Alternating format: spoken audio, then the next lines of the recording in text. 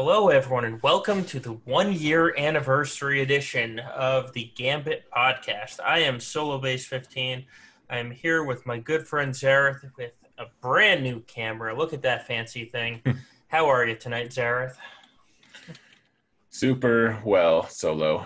I'm still not really liking this video as much. I need to change some settings, but hopefully it's not too bad. And I'm excited.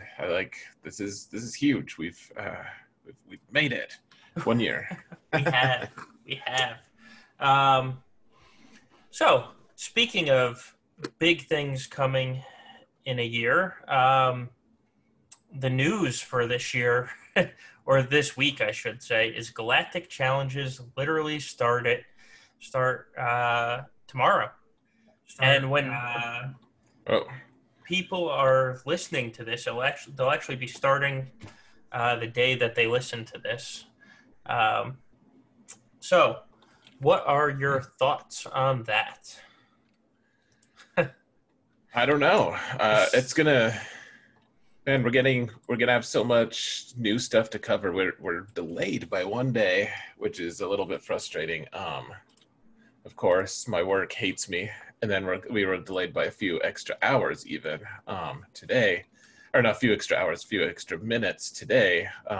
My work just has been pretty mean to me lately. So that being said, man, I'm so excited to be back doing live streaming. So excited that we get a new game mode. This is all going to be pretty cool, I think. Yeah. What are your thoughts, Solo?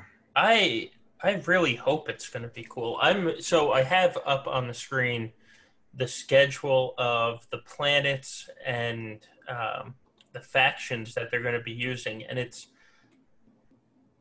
I think it's going to be fun. Oh, Zareth, you're apparently really low, so let me boost your mic up. Thanks, Bodhi. Zareth, talk for a second. Hello. All right. How's that? Hopefully better. Hello. If not, people are here to hear me anyway. Oh, good. Perfect. I am excited to see how this plays out. We're starting with the Separatist and the Sith tomorrow. I have both factions in pretty good shape when it comes to relics. So I'm hoping that it's kind of start with, I'm not expecting easy, but start a little more smoothly than when we get into like the Old Republic period. Yeah, no kidding. Or something like that. But you look at the rest of the factions that they have, and I have decent gear on most of them. So I'm sort of excited about that. So where can people find that if they don't know where it is? So they CG released a State of the Galaxy report. So that's what's up on the screen. If you're listening to this now and not watching, it was posted on the forums on August 7th, so about 5 days ago. And you can find it in the Dev News and Announcements section. If you go to our Discord server as well, you can find it. We have a bot that automatically pulls forum updates. It's in the forum update section. You can find it there as well. And Jedi Master Adastra, thank you for the congratulations. Time really does fly. I just now noticed the meme that you put up. Did you? Someone went and made a meme for us. It's so fun. It's like they did. Here, let me put it up on the screen again. Oh, it's fantastic. That actually, so I found that, or I saw it, about 2 weeks ago. But then we had all the troubles last week. So it got put up this week. Nice. It was worth it. Well, we're correct. Thank you, Vague. So these Galactic Challenges, the way they're set up, it almost feels like they're set up almost like Grand Arena seasons where you can see like the Separatist and Sith event is going to last 6 days. Then the Empire and Bounty Hunters another 6 days.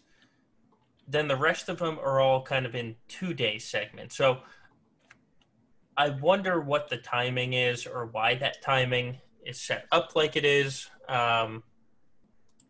Yeah, I'm just curious. I honestly, I mean, we can go into wild speculation, which is always fun, but I just really can't wait until tomorrow to know.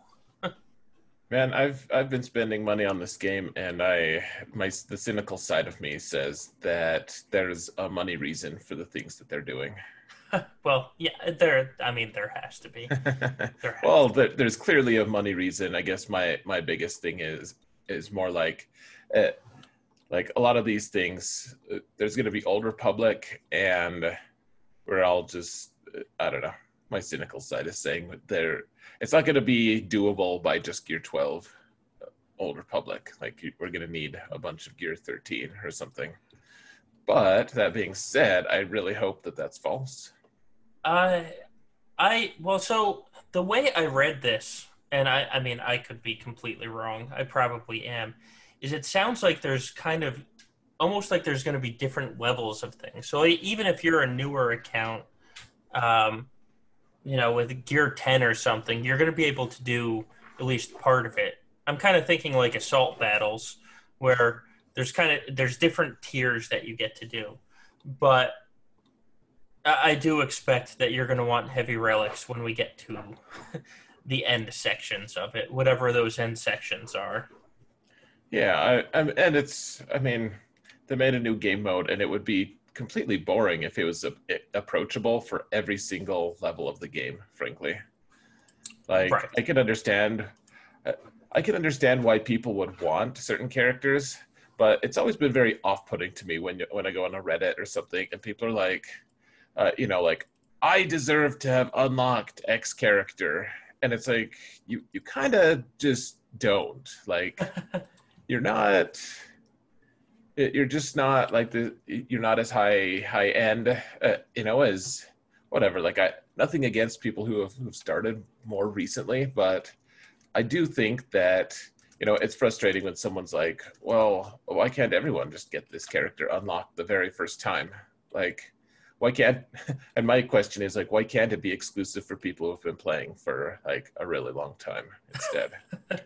I I mean, I am probably an elitist, but I kind of said that when the Jedi Knight Luke came out, and everyone's like, "I'm a 2 million account, I can't get him," and part of me was kind of like, "Yeah, but you will be able to. Why do you Right. need it today?" But I don't know.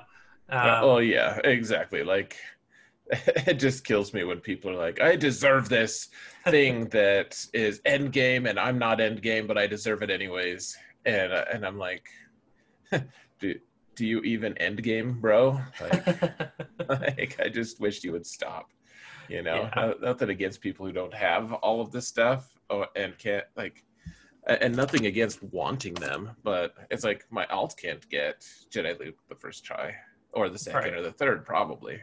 Your alt might be able to, but Well, no, my alt didn't get, and my alt is going to be able to get it. I actually just got Captain Han to Gear 12 today, and that's my final piece to get to Gear 13. So my alt will be able to get it soon, um, but it didn't get it the first time. that's fantastic. Yeah. My alt is nowhere approaching ready for it. I think I just unlocked Wampa recently. Oh God, Wampa is so fun. So we'll get to this a little later, but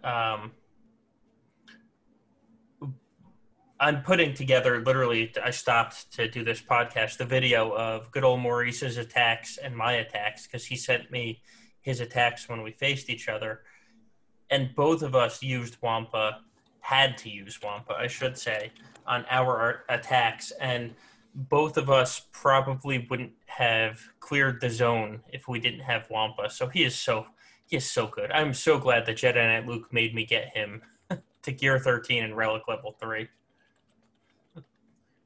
That's I know. I was just thinking that too. I in one of my matches recently, actually a couple of them recently, I've been using Wampa with Bastila, and it's such a wonderful combination, especially in 3v3. And the only way I've won a couple of these matches, though, have been because Wampa is Relic 3. And I'm like, Right. man, I wish I'd done this previously. I don't know why I was dragging my feet, but Yeah, my one attack. I use Wampa with Vader. I use in 3v3 it's a Vader Wampa Zalbar team. And I went up against what was it? It was Phasma, Red Panda, and First Order Stormtrooper. Red Panda destroyed Zalbar and Vader. But there's Wampa just hanging on, just ends up soloing the team after Vader and Zalbar were killed off. It was fantastic. it's so much fun, dude. It's really fun. People here, Froda Prevails just asked if they should put one Zeta, two Zetas, or both. I don't know what that one I Zeta, two Zetas, or both. It seems like that's redundant a little bit, but yeah. I don't know. I've always wondered which Zeta was better. Everyone, because here's the funny thing to me is I'll talk to people and they're like, "Oh yeah, well he only needs one." And like I'm gonna put the good Zeta on Wampa, and I'm like, okay, so which one is it? And like almost split down the middle. Everyone has an opinion on which one is actually the good Zeta. Yeah. Which tells me that they're both the good Zeta. So when I got him R3, I just put both Zetas on. And I can't tell you I'm winning battles solely because he has both Zetas, but I can tell you I'm winning battles with both Zetas. So if it's up to me, I would say both.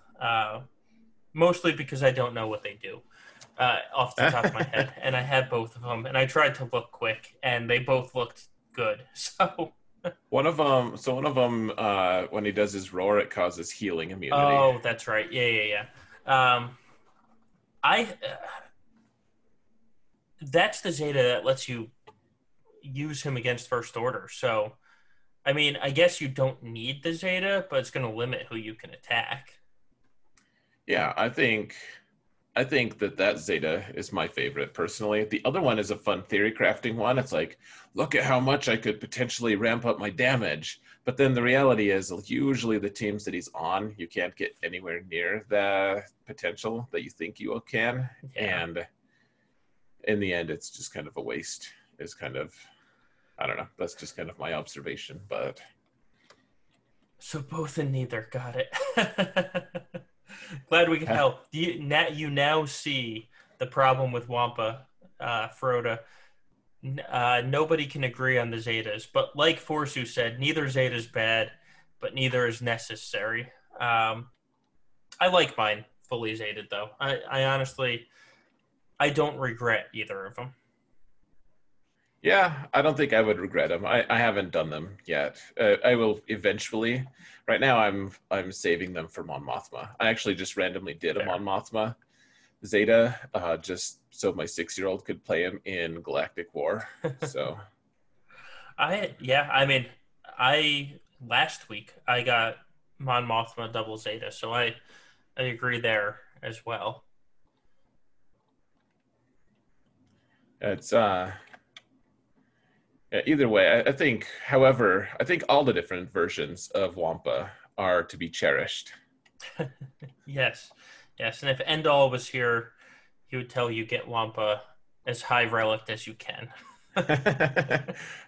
Yeah, though honestly, and I might really just, you know, I would be interested to see what he'd say. But I think that Wampa, I think he would actually even Endall would say that you don't need Wampa to be like Relic 7 to be effective. Yeah, probably.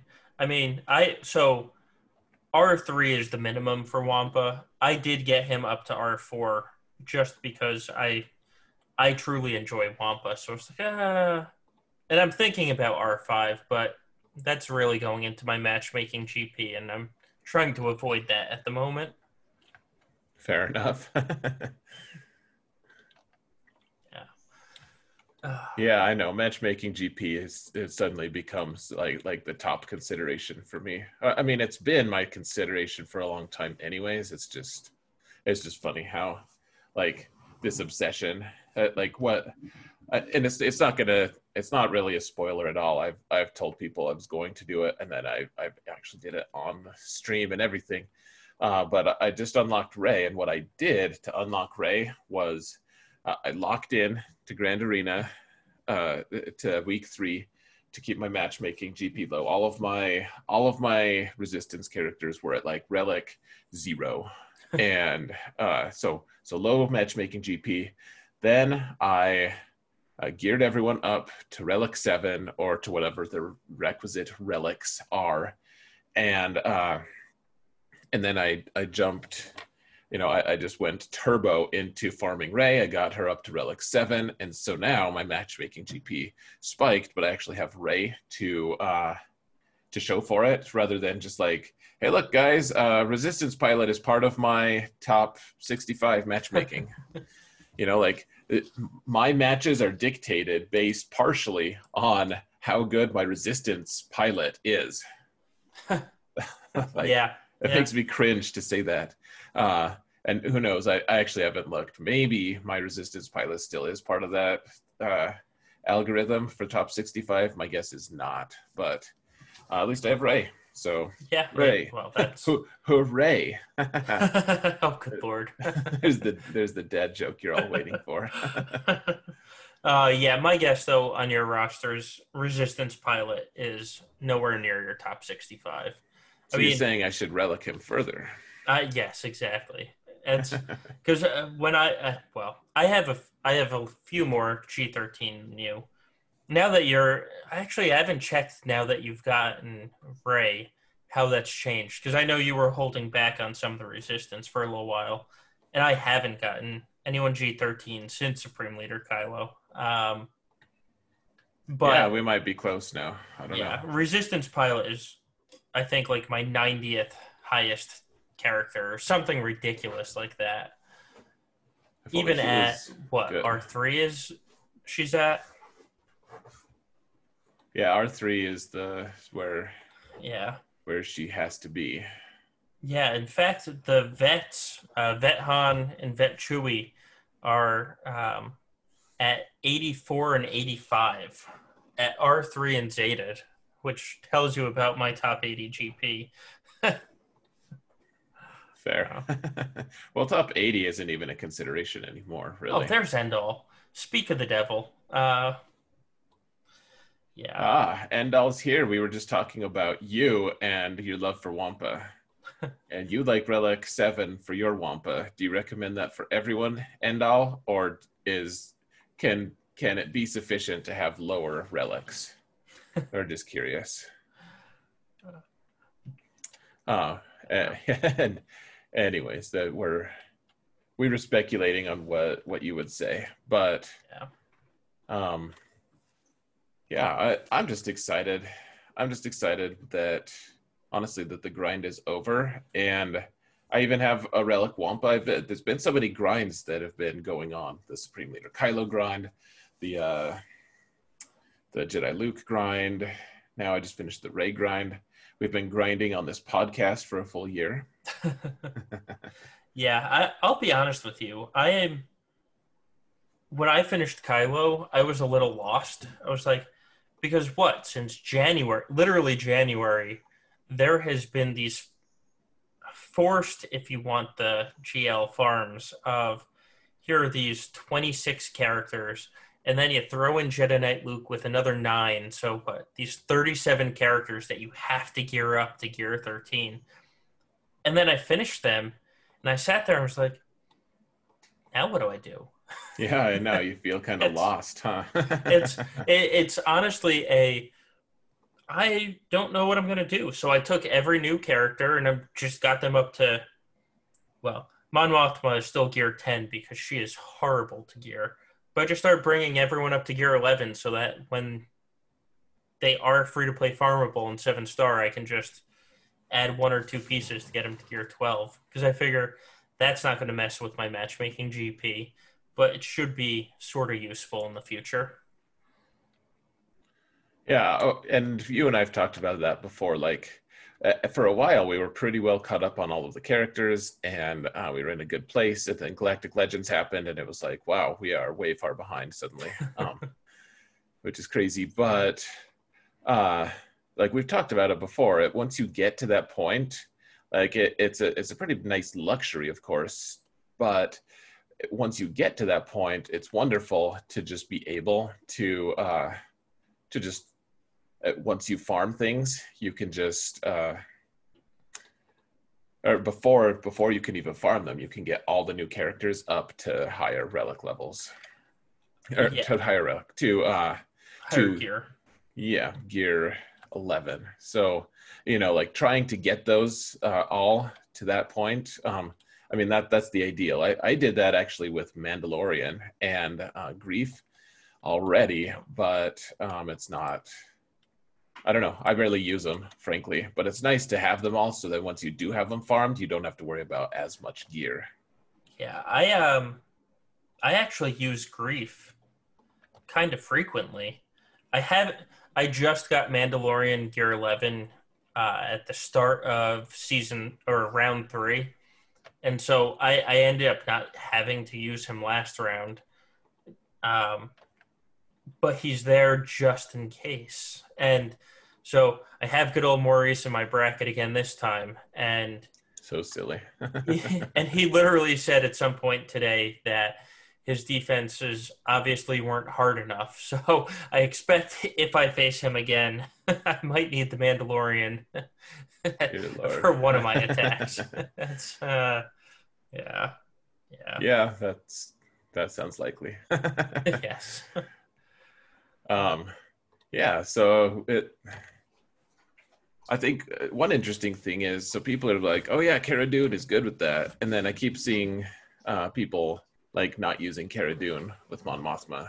And maybe it's because no one's really using Mon Mothma that much right now because she's not as good in 3v3.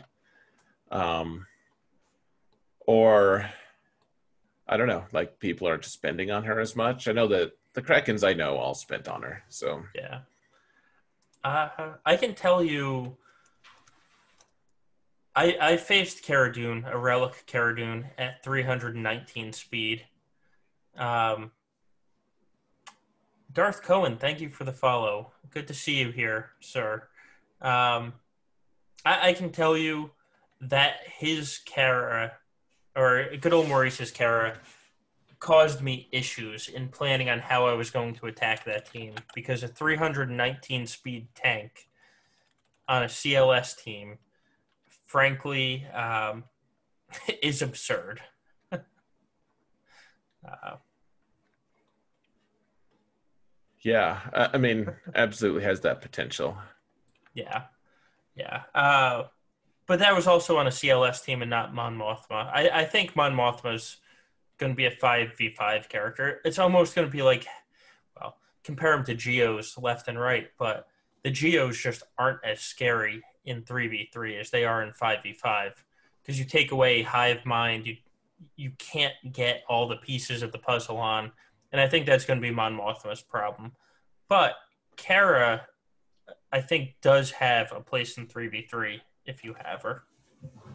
Yeah, not that I would recommend spending for it for 3v3. I No, just, no. you know, I'm so intrigued at what's going to happen next because challenges, I just don't know. I don't buy that galactic challenges are going to just be, I don't know. I, I don't even know how to say it. Like I'm not that excited for galactic challenges. Maybe is what I'm saying. Like I don't know what's the next big release? What's the big, like we'll get these challenges. Are we gonna get new like content, like characters and stuff? Like I loved how long they spent in on Geonosian characters, and like Galactic Republic got a huge rework, or at least they got new characters. So did Separatists. They're like one of the most geared. I think they're probably per character the most geared faction I own. In fact, are Separatists. It's like Poggle's the only one who's gear 12, and the rest are gear 13, kind of thing. And I don't know what to expect from challenges. Like they'll just suddenly be here and they'll be part of the game, and they might be fun, they might be boring, and they're probably going to be rage inducing on some level. I'm curious to see what, like, is it also going to have themes of characters that, like, are we going to have characters released with alongside it? I'm more excited for what rewards they have, and if we get a new currency in a new store, than I am for the challenges themselves. If that makes sense.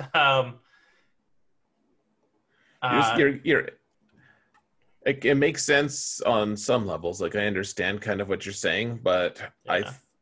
I also think that it's a little like, I don't think we're going to be able to use the currency on the things we want to use the currency on. Yeah. DJ Scrim, thank you. Oh, my time is messed up on my computer. Thank you for the follow that just happened. And the Galactic Challenges start tomorrow, allegedly.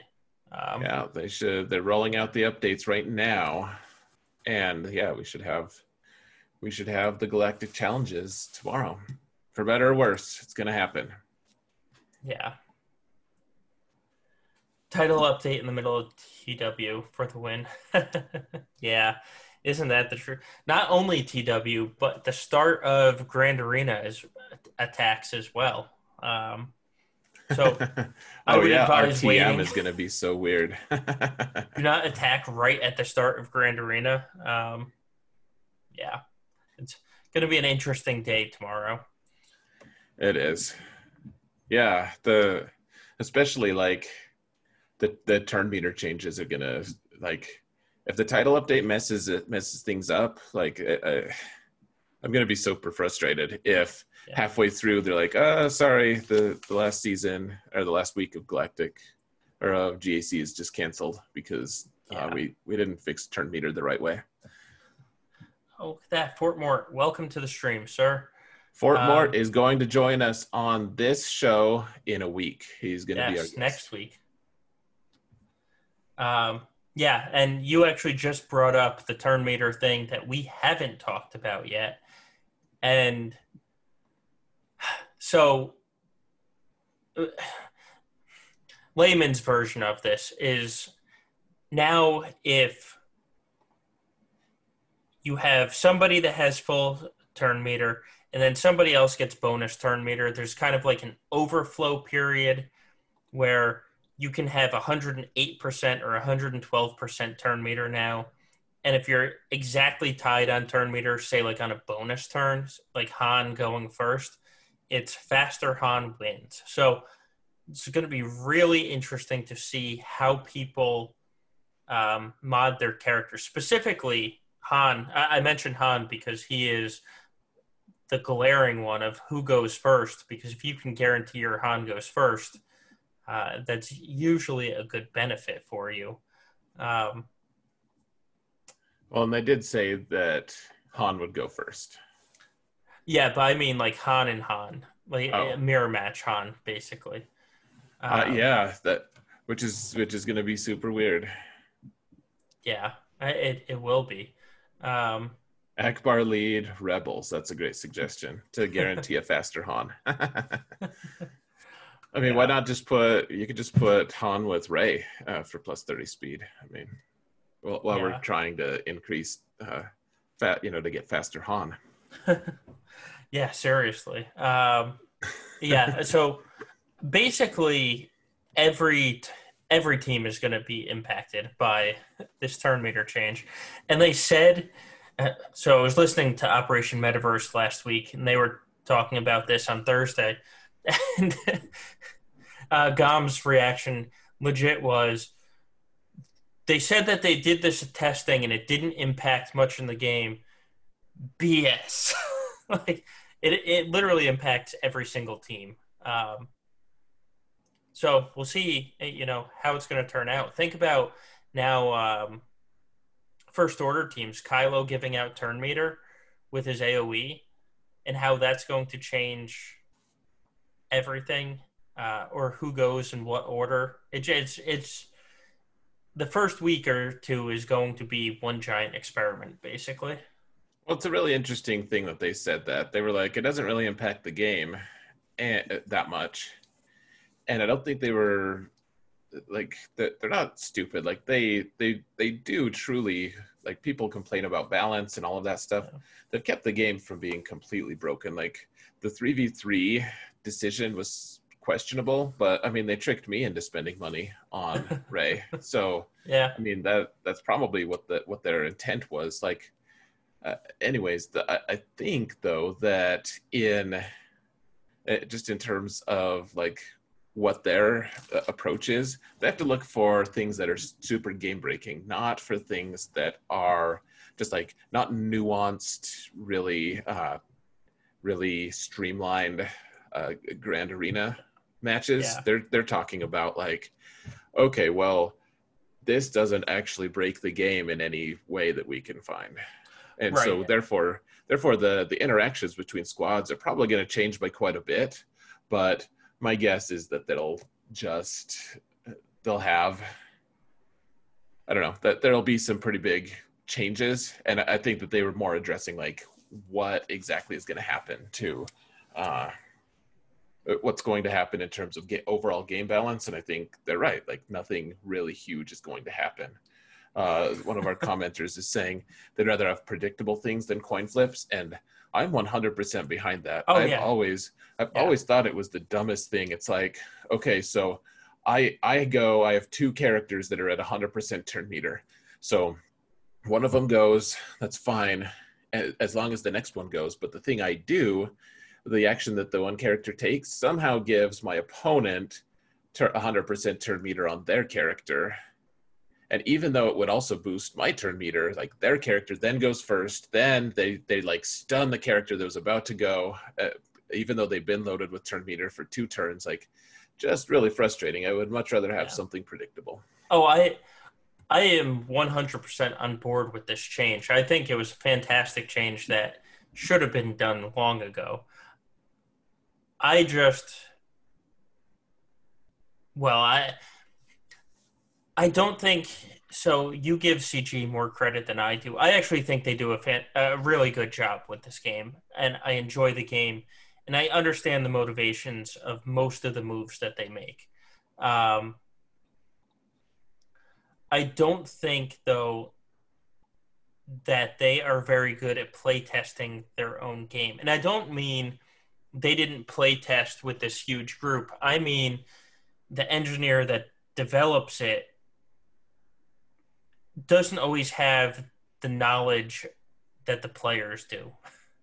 Um, so uh, we'll see. I think it's going to change a lot. I think it's going to change a lot for the better. I also think that it might change a couple counters, though. And I think so, yeah. yeah. Um, and MF Bison says, side note, we need ship mods. I I've been saying that since the day they announced that the ships weren't going to get techs and they did the reinforcement abilities instead. And part of me cringes so hard at that. I already get so bored with mods. I well, so it's boring. Everybody hates mods because it's pure RNG. But mods would completely change the ship mode as well. Like right now, ships are, you talk about predictable, but they're just boring because there's no change in anything. It just it's awful. I hate ship mods or a ship mode, I should say. Um, in mods, it doesn't necessarily need to be mods. It needs to be something that doesn't make it the exact same on every single team. You need something different. We need to. Yeah. I mean, I say that I cringe, and I do a little bit. Yeah. Don't get me wrong, but at the same time, I would, if I had to choose yes ships, yes mods on ships, or no, I think I would say yes. I think that ships need something that's beyond like people say like, why do we even need mods? I see that argument every once in a while. They're like, this game is great even without mods, and I'm like, well, it is a good game without mods. Probably, maybe, but like what would happen would be the incredible boredom that we face in ships every time, every single time. Right. That's what we would face. So Well, that boredom is why I hate ships. Like I used to love ships. Back in the target lock days where you're running a mace cap ship and you bring fives in off the bench when there's 5 target locks out and you can AoE for like 200,000 on every ship. I loved Fleet back then. I haven't liked Fleet since then, basically. Just because every every fight is so predictable that I can tell you what's going to happen before the fight starts. Like the only question is, does Anakin land buff block on Houndstooth? yeah, well, I mean that there's that to some degree. I mean, there's also some just stupid RNG, frankly. Yeah. I just whatever. Ships mode is a mess. I know a lot of people love ships. We're not trying to offend anyone.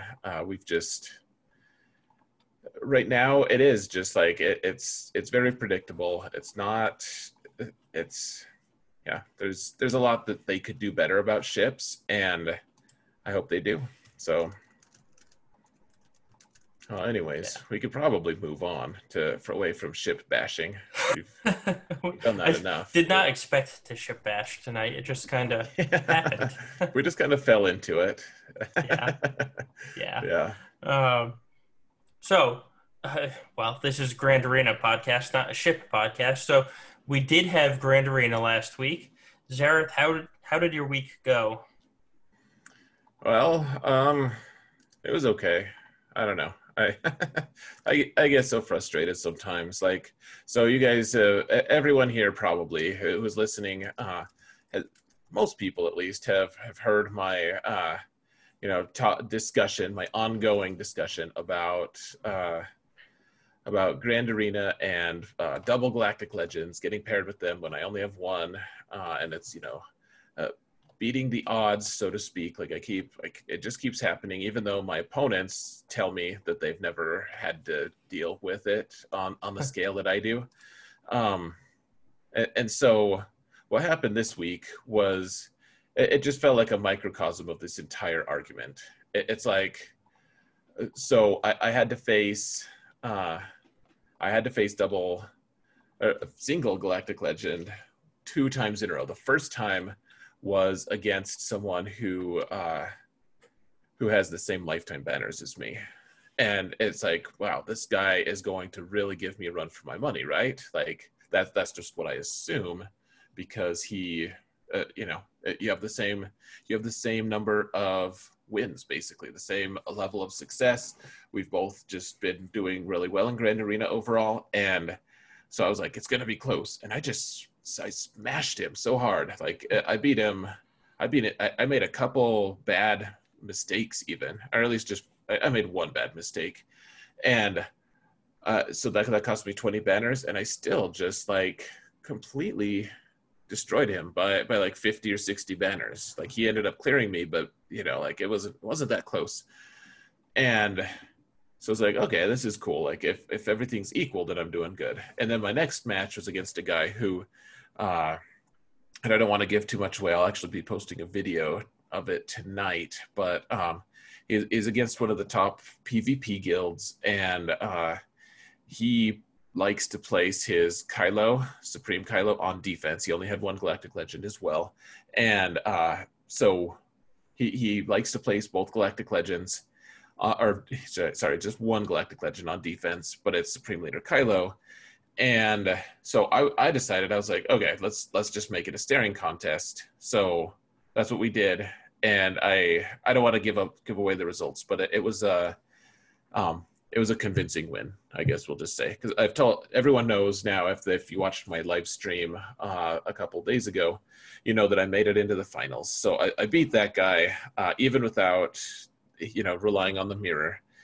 And he also had Darth Revan on defense. It was a very strong defense, and I just didn't have to worry. Like I could set the defense I wanted to, and I just smashed both of my opponents, like just pretty hard.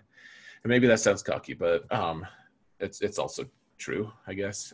So then the third match was against a guy who knew who I was. He told his arena shard, he told his guild, told everyone, and then he told me, "Oh man, I can't wait to log on. I can't wait to see how much I lose by." Like he was just talking about how bad he was going to lose, even though he had double Ultimate Galactic Legends. And so I placed like a really strong defense, in my opinion, like the same defense that stopped my other single Galactic Legend opponents. And instead of it stopping him at all, he ended up getting 24-64 banners, like really close. Like if I failed one attack, that was it. That would be over. And and so, I'm like, I have pretty strong defense, and he could just go in and smash my Darth Revan squad with his one Galactic Legend, leave his Rey on defense, and make it so that it's so inefficient. Like, he can destroy my best defense for 55 banners. I can destroy his best defense for like 47 or 46. Those are my two choices. And I have to use my own Galactic Legend. And then I have to find something else to kill his Darth Revan that that he beat my Darth Revan for 54 or for 55. And so, I have to find these counters. And so we went through it. I was pretty efficient. I feel like I played a really good round in terms of just gameplay. And it came down, I needed 66 on fleet. And so like I took the whole stream. I can't believe people kept watching, but we were still like, it was really fun, actually. It was late on Sunday night. Everyone's just like, use this fleet. Because I know that my own fleet is very reliable against Malevolence, but I can't beat it. I can't beat Malevolence for 66. I know I can't. That's just not in the cards, really. Like I'll get 63 or 64 pretty consistently. And so I was trying different comps. Eventually, our buddy End All Be All told me the comp that I ended up going with. It came down to I could do my big AoE with all the assists and everything from Negotiator and beat the other team. Like I could get the win.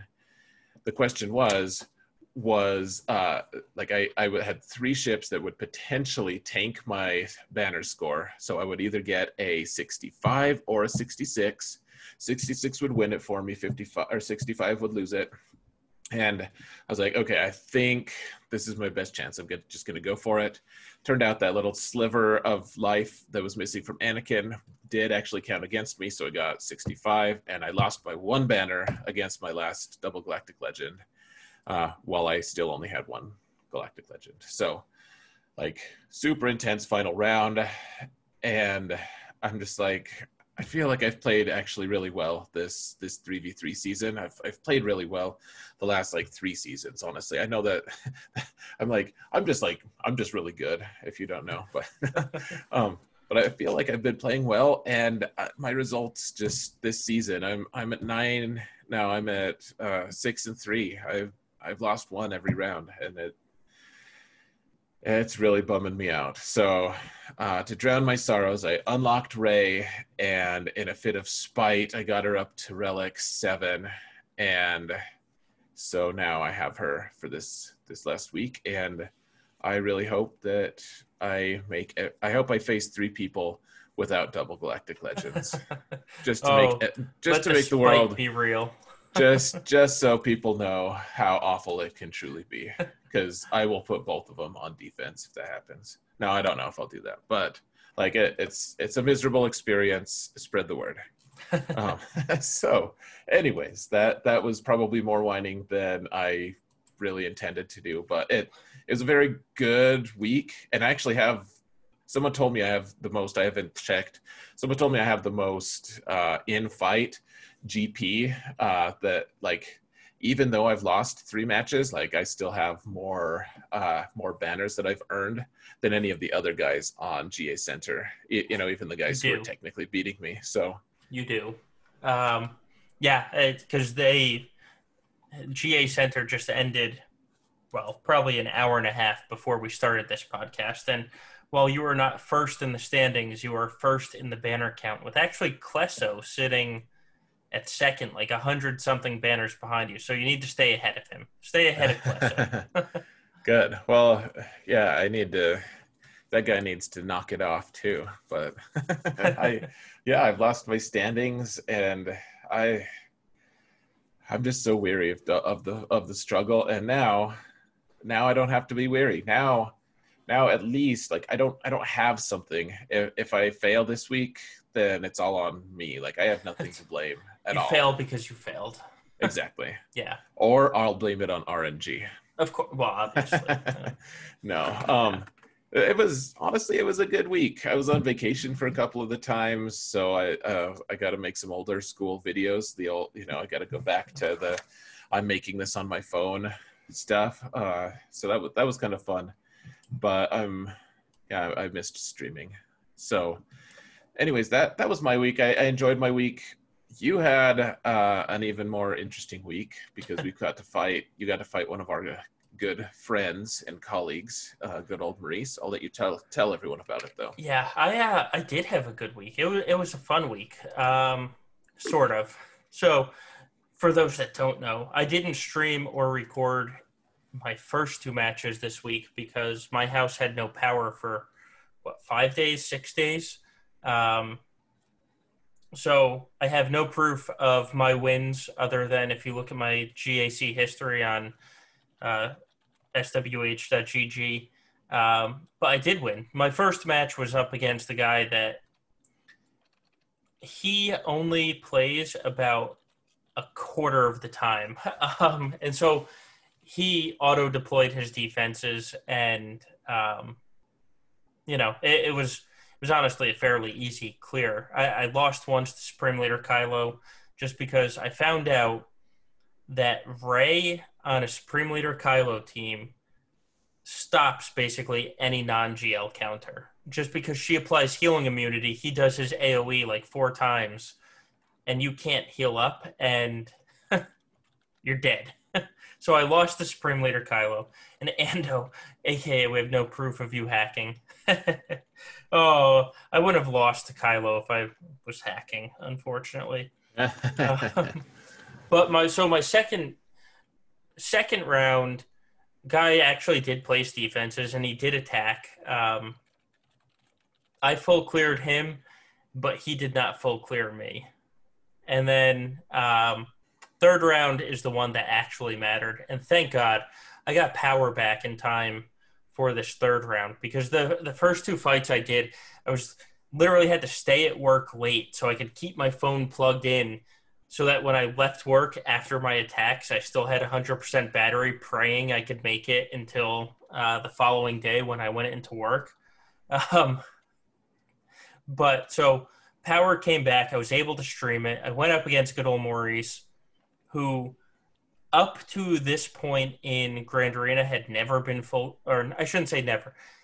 This season has not been full cleared in 3v3. Yeah, you sold it to me like that, and I was like, never.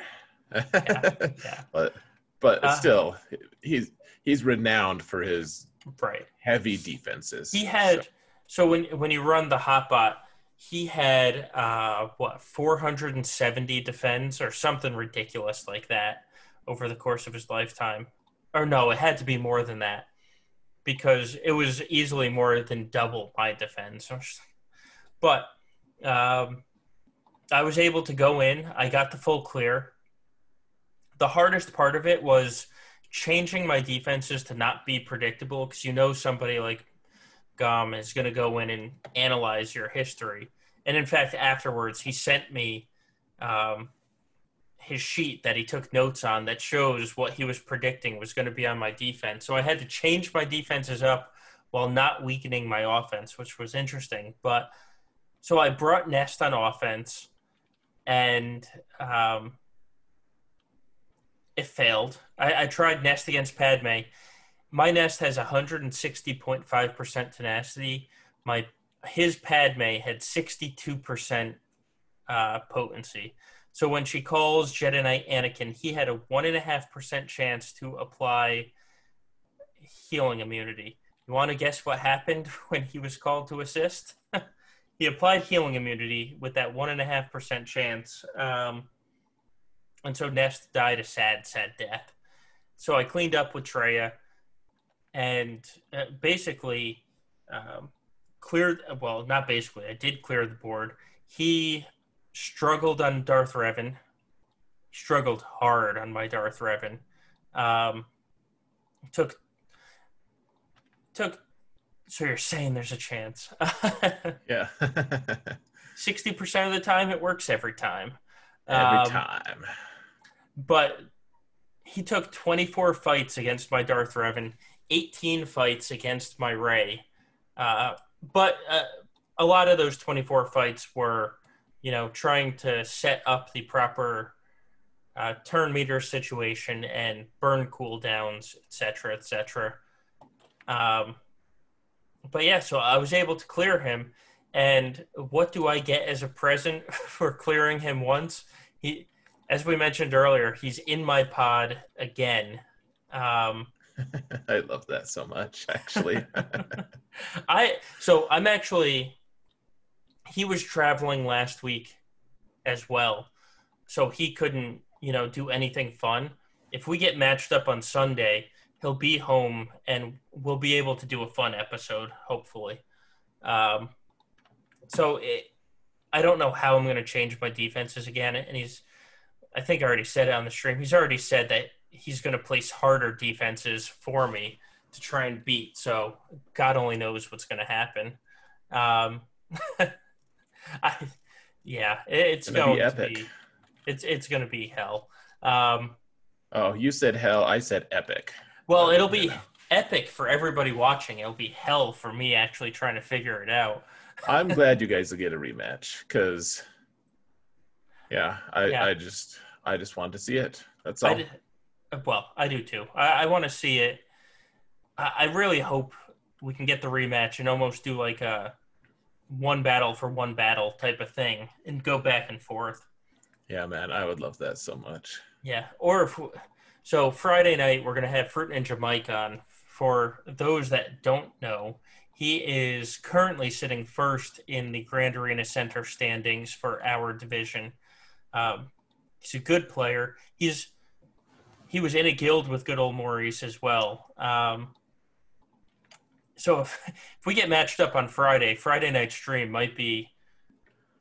It might be rocking. It might be ridiculous. Is this an attempt to scout Mike? It's an attempt to mess him up. That's what we're doing. Man, someone's got to mess him up. He's been on a tear. He's been ever since GA Center started. He's been undefeated. So someone needs to stop that guy. Put an end to him. Someone mess him up. Yeah. So that's a long way of saying tune in on Friday. It's going to be a fun one. But yeah, so that was my week of Grand Arena. I couldn't be happier, honestly, with the win.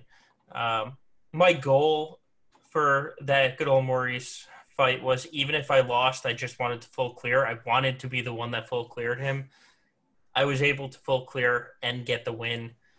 Now let's see if we can match up again and actually do it again, because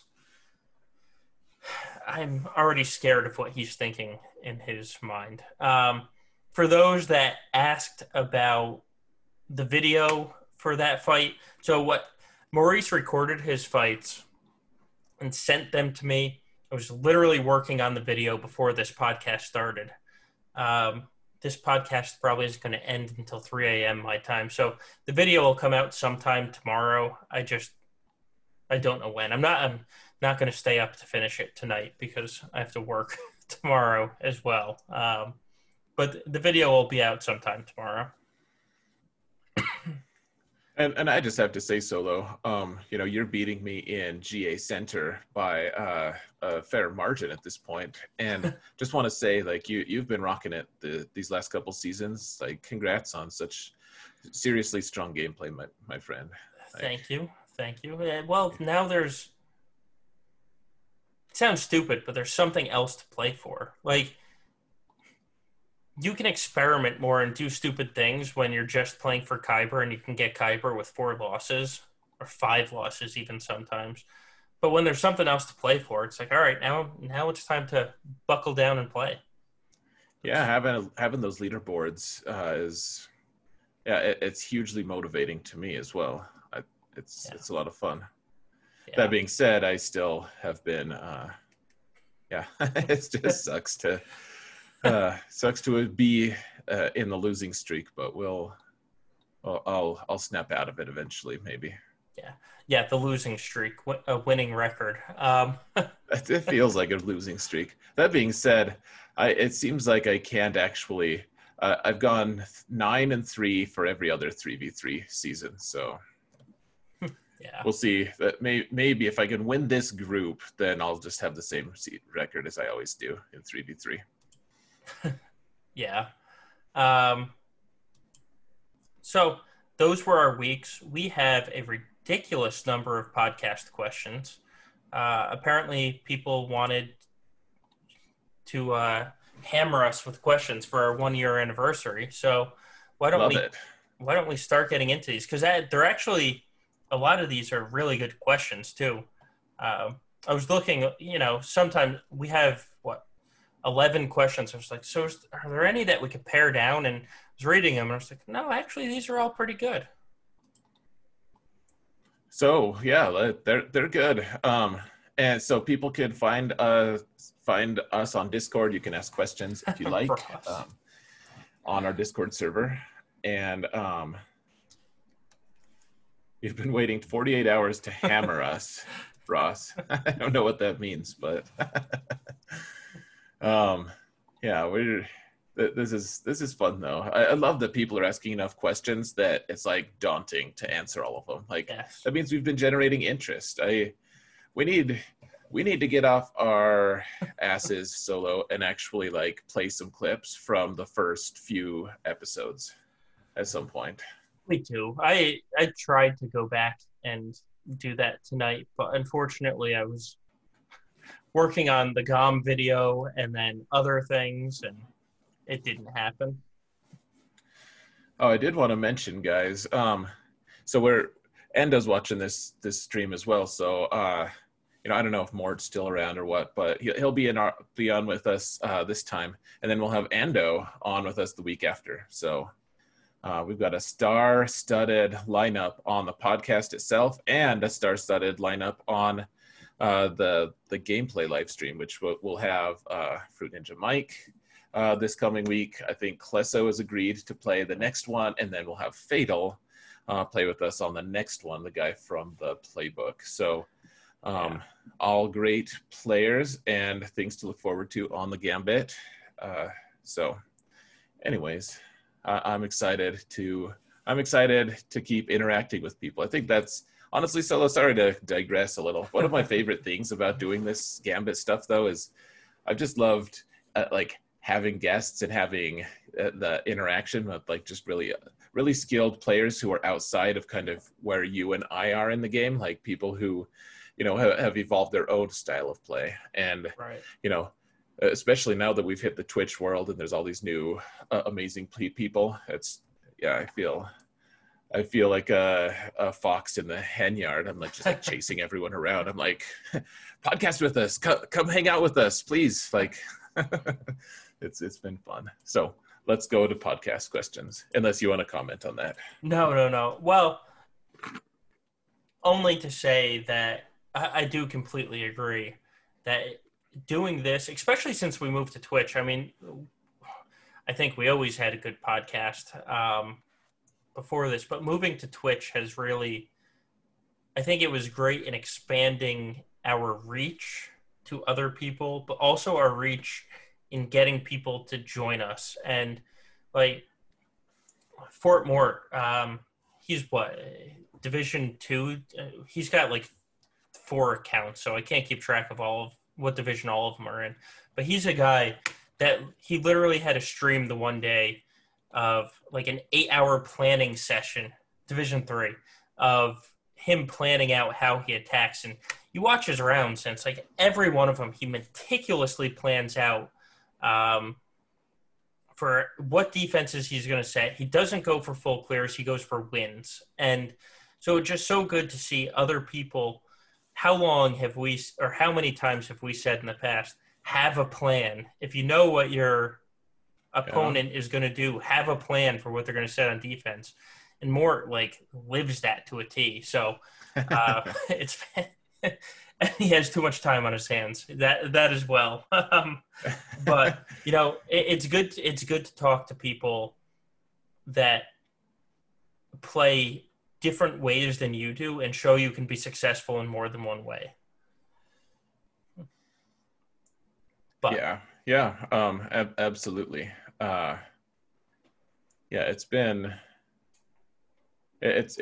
a lot of fun to meet all these people. Like stuff that Gom has said has really changed kind of my approach to things. A lot of people, but we could go on. We should do podcast questions before they do us. We should. All right, let's start with the first one. So, do you think a 3-time set tenacity modded Ray with tenacity cross to get her to about 200% would work against the Vader counters? Ross, thank you for the cheer. Both with and without Bastila, she adds another 150% to Vader. What's your opinion on that, Zareth? So, yeah, I think that all of that tenacity will absolutely counter Vader if it's just Vader. Now, if you add Bastila with Vader, which I'm so reluctant to take her away from Darth Revan, but yeah, I think if Vader has enough potency, then he wins, and if he doesn't, then he loses. In my opinion, in my experience, that's how it works. Like my current Vader is he just has speed sets, but because I'm lazy and I'm waiting for that one magical. I've been farming so many of my potency mods, and this is all, by the way, in the context of 5v5, because the counters that I've seen of Vader versus Rey in 3v3 have been situational at best. We'll say that, as cool as they are to watch, but you need that potency because he needs those debuffs to be able to kill things. So yeah, I think it will counter Vader. That being said, the real question is, how do you fit Bastila into the team? Like, in what circumstances? It's just so hard to tell. Like, everything's going to be shifting. Like, you have Rey with Malak, and that stops Vader, unless the Vader team has Han, and then Han can actually turn the tides. And it also depends on Watt's potency and all of this, just pure madness, frankly. So it's very difficult to see how it's going to impact things. I think that the high tenacity stuff, that's how I'm going to be modding my Malak 100%. Going into 5v5, he'll have just a whole ass load of tenacity, and he'll sacrifice a little bit here and there for other things. But I think if you can't get debuffs on him from Vader, it can really limit people. So yeah, that's kind of what my thoughts are. BSF is an interesting addition though, and she might just make it so that he just kills all the Rays. What do you think? So I think that setting 3-time set of tenacity with a tenacity cross might stop Vader, but I think that's $100 solution for a $1 problem. Because if you read Rey's kit, her entire kit is based on how much health she has. If you're using 3 tenacity sets and a tenacity cross, she's going to be giving out no bonus protection to anyone. So you might stop the debuffs, but they don't have to hit you as hard to beat you anymore. So great, you stopped Vader, but every other counter can now easily beat you. Well done. I think he stole what I was going to say right before I said it. There's a couple ways to stop Vader that's not going to sacrifice your Rey. One is a crit avoidance arrow. severely helps. To the point where my Vader right now is modded with a crit chance triangle. It's to boost his crit chance to help with the Vader or the counter to Rey. And then the other way is if you have the mods, you can make Finn fast enough that Vader will never go before him. And if you do that, Vader teams can't win. Um, so I would say there's other ways to solve the problem than tenacity sets on Rey, which weakens her for everything else. Um, so yeah, that's my opinion. Can it work giving her tenacity? Yes, but it's just going to weaken you for everything else. Um, yeah, Yeah, if Galactic Legends have taught me anything, and now that Vader's here and Luke, it's just that everything is wide open, and it's like this crazy cycle of ARPS warring. Like, it's like this counters this, but not if this happens. But if I do this, then this counters that. But I could take this other thing that counters that. But if I take that, then I'm back to where I started, and it can be countered by the first thing. right. Like, Yeah, it's just, that's the problem. It's the good thing and the bad thing about Galactic Legends is they're built to be not in one faction. They're built to be on light side or dark side, which opens up the ability for them to have a million different teams, um, which makes the counters all completely different. Like Ross just even said, there are Vader comps that don't rely on Vader going first. There are obviously Darth Revan comps, and on one comp you can give Darth Revan the weapons tech from Watt. One you give it to Bastila, one you give it to Thrawn, who then gives turn meter to Darth Revan. Like there's so many different comps out there that I wouldn't mod my Rey to only stop one. And right. um, yeah, so there's that. And looks Well, and like that's why. Masta's 2 days away from, or two more tier two for Supreme Leader Kylo. Congratulations. Almost there. Almost there. And it's good once you get there. Feels good. On to the next question, since we have 10 more of these. Good Lord. So, the vast majority of players that are streaming like to consistently leave their Galactic Legends on defense, regardless of what the other player has or can do. This often results in poor banners for both people, regardless of who wins. What are the educated, quote unquote, educated reasons to do this or not do this? And I'm interested to hear your opinion on that because I know you probably will leave both Galactic Legends on defense because that's what you do. So, what do you think about that? Well, I think, as much as I've been writhing in discomfort against facing double Galactic Legends, especially if 5v5, I really hit my stride by putting my one crutch on defense, which is Supreme Leader Kylo. Like, having him on defense was, honestly, it was so good for me because it made me branch out and be able to counter both Galactic Legends, find several different methods of doing it without meta counters. And frankly, I mean, those counters get way higher banners usually anyways than just using Supreme Leader Kylo. And so for me, I think putting both on is great if you have a plan. Like we've touched on it already today. Yeah. Have a plan. Like actually be able to clear your opponent. I don't know about you, Solo. I am so sick of seeing screenshots of people who are like, "Oh, I want like it's the screenshot is they've cleared the top and the two top zones of their opponent, and they have Rey on the bottom, and their opponent has cleared their two top zones, and they have Rey on the bottom, and then one of them barely outbanners the other, and I'm just wearied to death of that screenshot.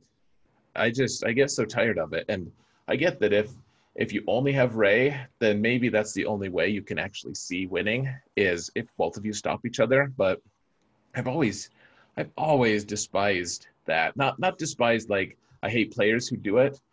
I just go for the throat, have a plan to actually win and get a full clear, because if you're just relying on your opponent not being good enough to clear you, then in my opinion that's a vital mistake. Like that's a huge mistake. You need to plan on your opponent clearing you and still be able to beat them. Yeah. Well, I faced somebody like that. I faced somebody that in the top zone, he put Kylo, KRU, and Malik. And then in the bottom zone, he put Ray, Han, and Chewie. And I say thinking nobody can beat him, but literally coming into our fight, this was the end of round two. He was 5-0 because people didn't fight him with a plan. So I just looked at the board and said, all right, I'm sticking my Darth Revan on defense. I'm taking my Kylo. You still can't clear me, but I'm going to clear two of your zones, and that's what I did. And I won. I won easy by like 1,000 banners because I was able to clear the bottom, and he couldn't clear a zone because he put all of his teams on defense. I was like, if that's the way you want to play, I will gladly take the win.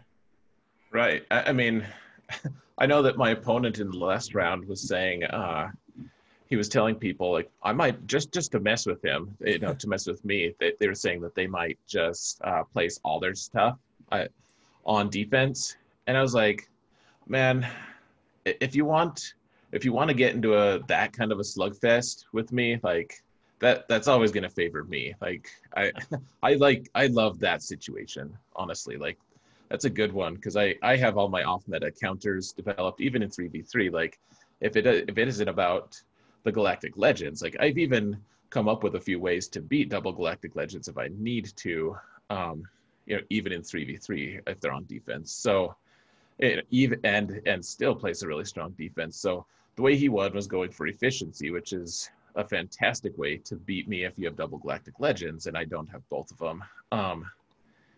But yeah, like to me, that's you need a plan if you're gonna one way or another. You got to have a plan.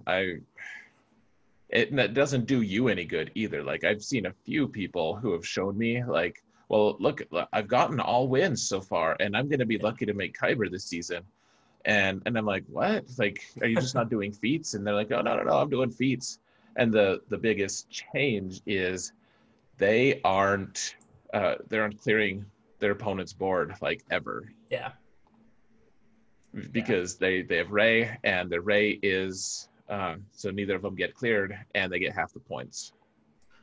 Yeah, that it's. I also know a lot of people that just don't want to deal with Galactic Legends, so they stick theirs on defense and say, "All right, I don't want to fight yours. You probably don't want to fight mine. So let's just do it that way." Right. Well, I think. Oh, go ahead. It wasn't this 3v3. It was last 3v3. I I ran up against 6 people that placed defenses where it was Ray on the bottom zone, and then they would have like General Skywalker somewhere else on defense and Darth Revan somewhere else on defense. And I looked at the board and I'm like, you can't beat my Ray. Like I can beat your Ray. You legitimately can't beat my Ray. Like you've told me from your front defenses that I'm going to win Right. just by fighting you a couple times. And that's it. Go ahead. I keep interrupting. No. And I shook. I mean, part of me shook my head. The other part of me was like, all right, well, I'm going to get the win. This is fun. Thanks. Right. But you can't expect to have success if you don't have ways, if you don't have an offense to beat the other side. Like on my alt, I don't have my off-meta counters built up just because my alt literally has less than half of the G13s than my main account does.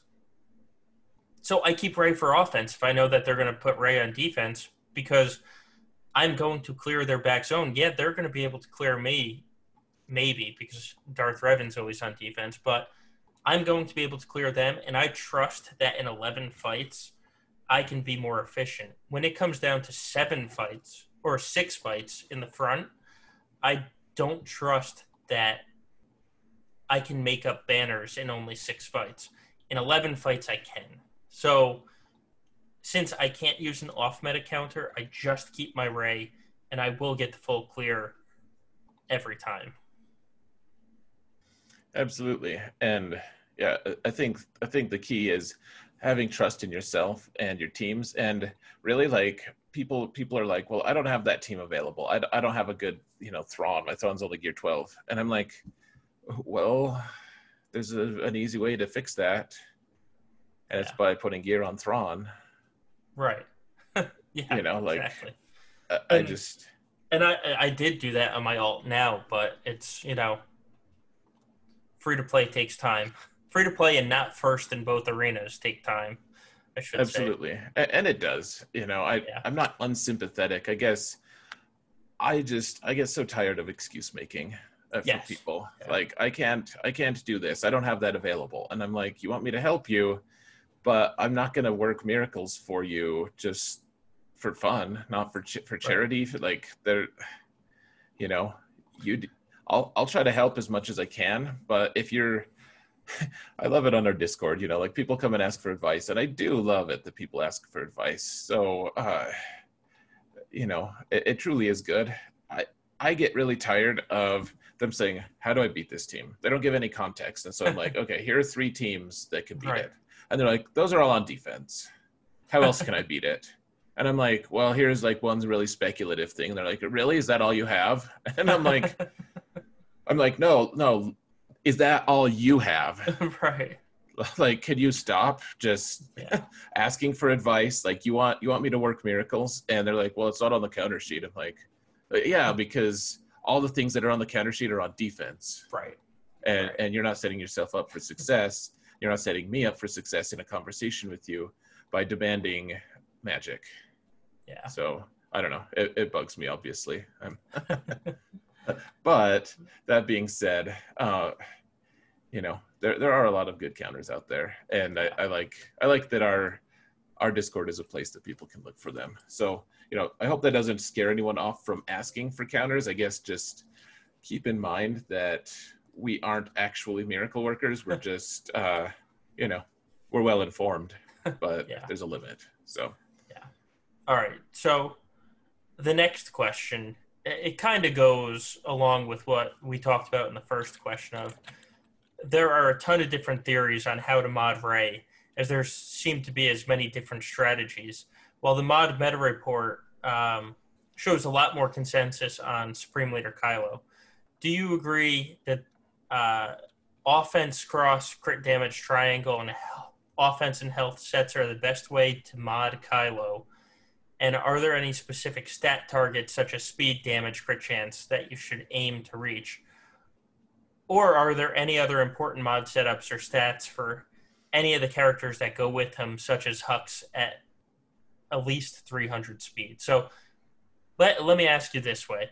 How do you have your Kylo modded, and do you think that way works well? Because that's other than getting into all the different variations, how do you mod yours? So I've been going back and forth, and I keep saying that I'm going to remod him to have all health or to have all speed or whatever. And I've kept him on offense. Some of it is me being lazy and just not wanting to. And the other is, so I have him modded with an offense set, and then I think his other set is health. And with all the damage that I can stack on him, he's not particularly fast. He doesn't have my best mods by any stretch. He just has close to the most offense he can have, and that's about it. And the truth is, it's very similar to General Skywalker. Like, we kind of debated back and forth, like, should we go all offense, all defense, or all protection on Skywalker? Like, how should we mod him? And in the end, the answer was, during his meta, it didn't matter.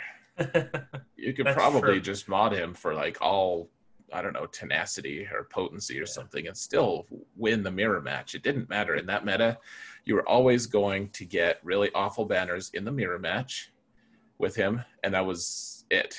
Like, that's the start and end of it. And the same is with Kylo. Like, I still win all my matches against Rey, basically. Not every single one, but for the most part I do. And I also win. Like, I also get terrible banners with it, and it's always miserable to face other Supreme Leader Kylos. Yeah. Here's the one thing that I've noticed that I think really helps with Supreme Leader Kylo. If you want to win the mirror match of Kylo versus Kylo, which is the most miserable experience since the Jedi Knight Revan mirror match meta, if you want to win the majority of your fights, you have a faster Kylo than your opponent's Kylos. And you end with terrible banners, but if you're faster, then you can win. That's what my thoughts are. What about you, Solo?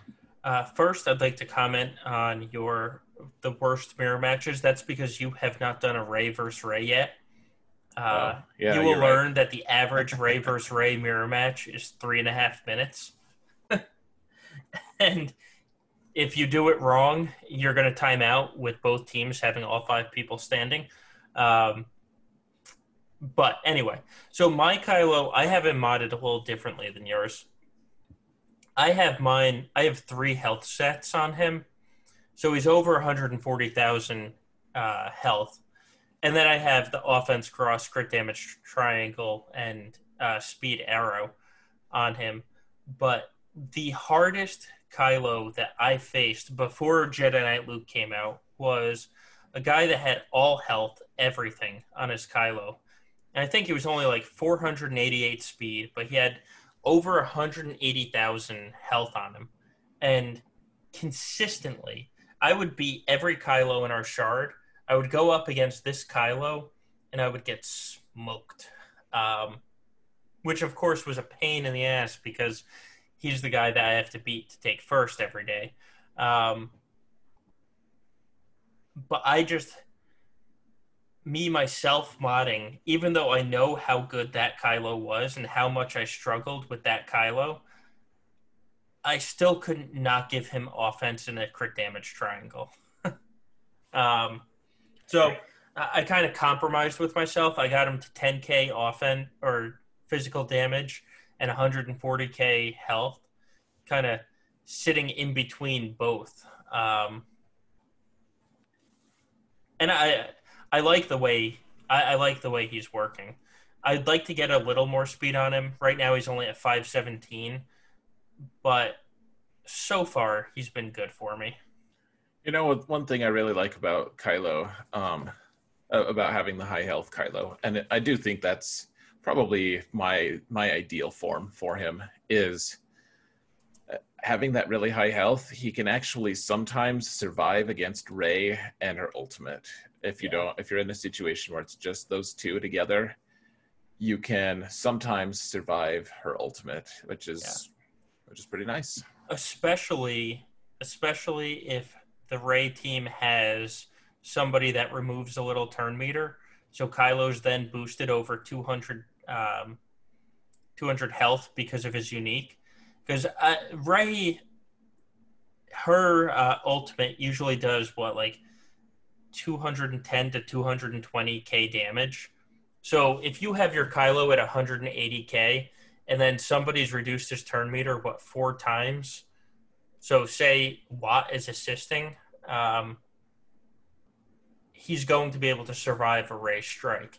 Now, granted, he's going to be like survived by the skin of his teeth type of situation, but you're not that far off from surviving a Rey, like you said. So high health, and Masta, he runs a health arrow, a health triangle, a health cross, and 3 health sets.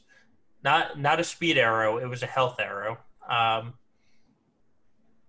And it honestly was the hardest one I fought, and yet I don't mod mine the same way, go figure. Yeah. Well, and who knows if that's actually the ideal or if it's just one that your specific team is struggling against. It could, it very well could be too. But like Ross said in there as well, high health Kylos are harder to kill with non-GL counters, which makes sense because Rey, Ray does have her ultimate, while non-GL counters don't. Um, and end all, that was I haven't fought it without Jedi Knight Luke before. Since it came out, I basically use Luke every time, and I win every time now. Um, but before Jedi Luke, I struggled some days. And Master, yeah, it's literally health on everything. Health on everything. If he gets the ultimate, the non-GL counter loses, period. Yeah, that's what it is. High health really hurts the off-meta counters. Yeah, I have a hard time faulting the high health. I said the thing about not caring about his modding because I still win all my fights. That being said, I probably will give him some good high health. I don't know exactly what I'm gonna do though. Everyone wants high health, like fast health sets lately, and I Yeah. just don't have enough to go around. So Remember a year and a half ago when everyone said, "What are we going to do with all these health mods that are given out by all the events?" And CG said, "We'll show you." They have. Now yeah, everybody wants health sets. yeah, good point. All right. Next question. Sure. Who has your fastest, and this should be a quick one in theory, who has your fastest mod set on and why? I always debate between Bastila Fallen, Rex, Resistance Hero Finn, and then once I get Supreme Leader Kylo, it would be Hux. So who has your fastest mod set? Um, Darth Revan, followed by Bastila Fallen. Yeah. Yep. And that's about it. I don't think Rex really needs it anymore. No. No. And Hux really doesn't need it that much. I could see the argument for Finn. I might eventually do that now that I have Rey, because if you get a fast enough Finn, it can negate quite a few counters to Darth, or like the Darth Vader, some of the Darth Vader counters and stuff. It's like if the Finn is faster than your Darth Revan, then you're screwed. Or if he's faster than even your supercharged Bastila. But I don't know. Darth Revan is our most recent mirror match meta, or rather speed meta, and he's still really great if he's really fast. So I've had the luxury of keeping all of my fastest mods on him and Bastila since that meta, and I don't know. Maybe someday I'll change it. It'll make me really sad if I do. What about you, Solo? It's Darth Revan and Bastila as well. I'm trying to think who was next because I recently remodded. Thrawn used to be because he was at 150 something, but I slowed him down a little bit, which I cursed myself, or during that GOM match because my Thrawn was then slower than his. Who do I want? Jedi Knight or Hoda.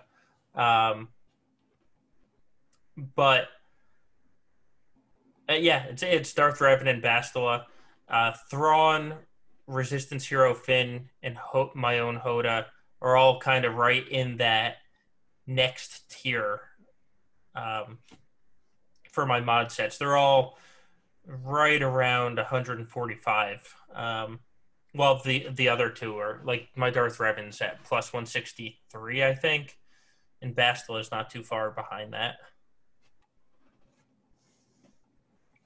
Fair. Yeah.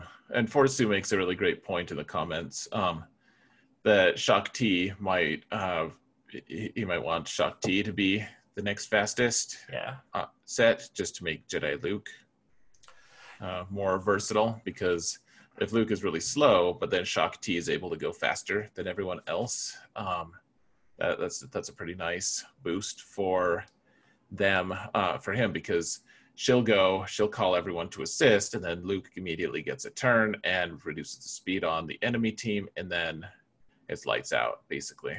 Yeah, and that's how I'm using Hoda right now. So that's why Hoda has the is in that second tier of fastest mods. Same idea, just different character. And I know Shock T is faster base speed than Hoda, which is why a lot of people are using Shock. Plus, Shock T is a fantastic character. but at least in 3v3, I like Shock for her own team. So things might change in 5v5, but right now, I'm using Hoda on that Jedi Knight Luke team. And that's fair. Hoda is a little slower than Shakti in general, but yeah, I like Hoda with Luke right now too. Yeah. All right. As a competitive person, I often get down and beat up when I lose a match. This is even more so when I lose to a mistake or something I did. What are some ways you have found to recover or cope with this? In a perfect world. Oh wait, That's the next question. That's the next one. Okay. So what are some ways that you've had to curse? Cope? A lot. Off stream. No, I find it easier to get over the losses where I made a mistake than I do when I played well and I still get beaten. It just, I don't know why. Logically, probably because I tell myself, oh, I could have won that. It's not that somebody's better than me. But then when somebody just beats me straight up, it's, oh, there's somebody better than me out there. That sucks. But other than that, I just, I start planning for the next one. You can't dwell on it. It's like, oh, that sucks, but there's a round tomorrow. So you just try and fix whatever mistake you made and then move on to the next round. Yeah. So for me, here's the thing. Sometimes we get lucky, or sometimes we get unlucky. Sometimes we do get lucky. There's always going to be RNG. There's always going to be people who outskill us. We're always going to have off days. Well, sometimes we'll have off days, etc. And the thing is, man, even in the matches that I win and I'm dominant in, I can always find something I failed in that I could have done better. And in my losses, even more so. And I found that instead of trying to find an excuse, I know that the coping mechanism for some people, I've talked to a few really, really competitive players in other games, especially about this, like other games that I've played in the past as well. And like a lot of those guys try to find ways to just like blame it on other people or like not take the blame so that they can spare themselves mentally. And I have always strongly disagreed with that mentality, like trying to find a way to not be to blame. And I can understand to some degree where those people are coming from, because they're saying like, they're kind of talking about how they're, I don't know, like they don't want to have that losing mentality. They don't want to think like it might be my fault and like undermine their own confidence. To me, man, I find so much solace in looking at a match and saying like, what could I have done better? What things, because I can always find something I could do better that I can point to. Like, it kills me that I lost by one banner in that last match. Yeah. And I think I played pretty well, but there are a couple things that I'm like, man, I absolutely could have played that better and gotten an extra banner there. And all I needed was one more banner. And so I don't know, to me, it's finding my own faults and not just like, I can't say like I'm a terrible player. I'm just horrible. How could I think to do that? I think like the best players learn. The best players, like I come up with some good counters sometimes and people call me a theory crafter. The truth is I steal most of my stuff because I watch other people, because I know I can improve, because I know other people are really good at this game too. And if I don't let ego get in the way of things, if I just say, you know what, there's other wisdom out there, there's other better things I could be doing, and have that as my identity. Like, I lost, but my identity isn't about just winning. It's about prevailing long term. It's about learning enough to actually be able to win. despite my own fails, kind of. Yeah, no, I mean, it's probably one of the reasons we get along so well is because you and I kind of think along the same lines often, and especially with like what you just said as well.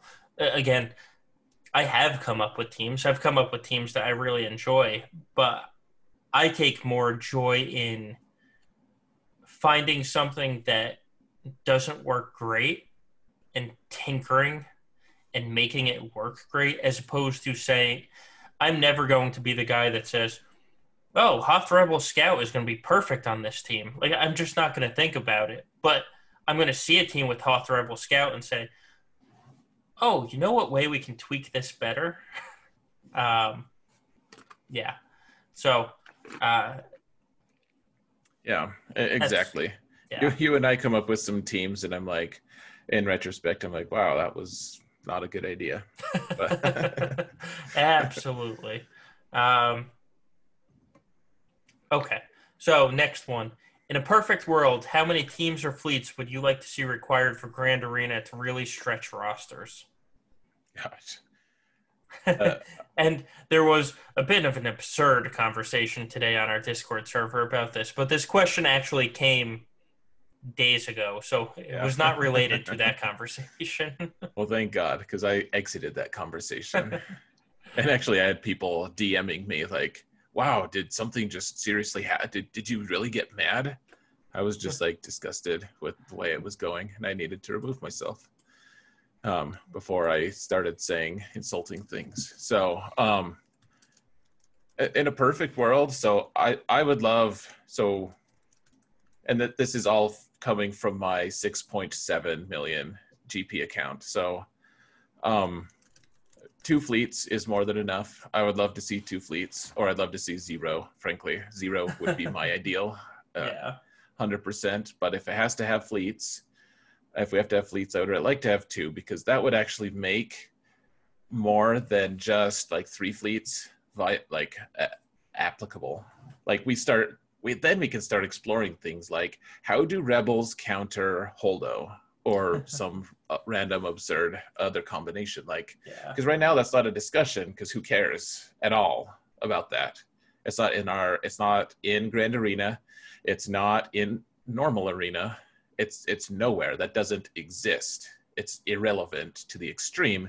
And if we have 2 fleets, that changes, because we have the top 3 fleets, which are Negotiator, Malevolence, and Rebels, like the Akbar, Millennium Falcon fleet. And then we have all the rest. Yeah. And who knows what's best, because who cares? Because they're not relevant in the slightest bit anywhere in any game mode. And so that's the reason I would like to, because then we start actually having interesting diverse fleet matchups, as opposed to the boring, predictable stuff we've discussed before. Right. For squads, I'm a bit of an extremist. Honestly, I don't think we have nearly enough squads.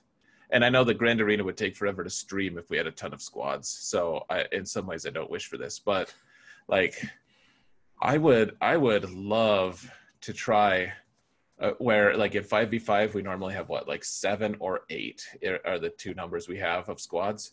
I would love to try something more like 12 to 13. And I know that I'm going to get a lot of flack for that. I don't even know if I would enjoy it, actually.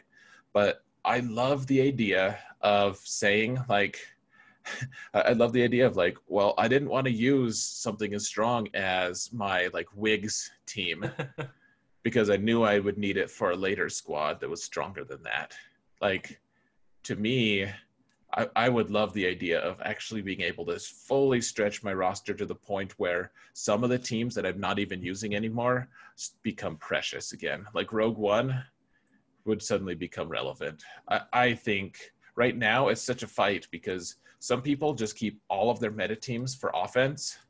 And so you just have to be real careful to slaughter their non-meta teams because if you trip up, they're just going to full clear you and that's it because they've solved all the counters. Like, yeah. So to me, stretching that roster would be amazing. What about you, Solo? So it all depends on what the GP is, because I see a lot of Division 2 fights that are still having like year 10 characters in them. So I don't think we should add teams to stretch rosters in like Division 2, 3, 4, and below, because rosters are already kind of stretched there. Even even the low level Division 1, like at 4.5 or 4.7, you're still not you're still using a lot of the roster that you have geared. So I think this change would have to be like 6 million and above, or maybe even 5.75 million and above, something where the rosters have expanded quite a lot. 12 might be a little much. I think 10 with two fleets would probably start to do that, because 10 with two fleets is going to bring back bounty hunters. It's going to bring back Imperial troopers. And then it's going to bring back two other teams. And those two other teams got, it's probably people are going to use Karth, because people can't stop using Karth even at 6.5 million GP. But Much to my great amusement. yes. But so I think 10 or 11 bring back my bounty hunters with like a word.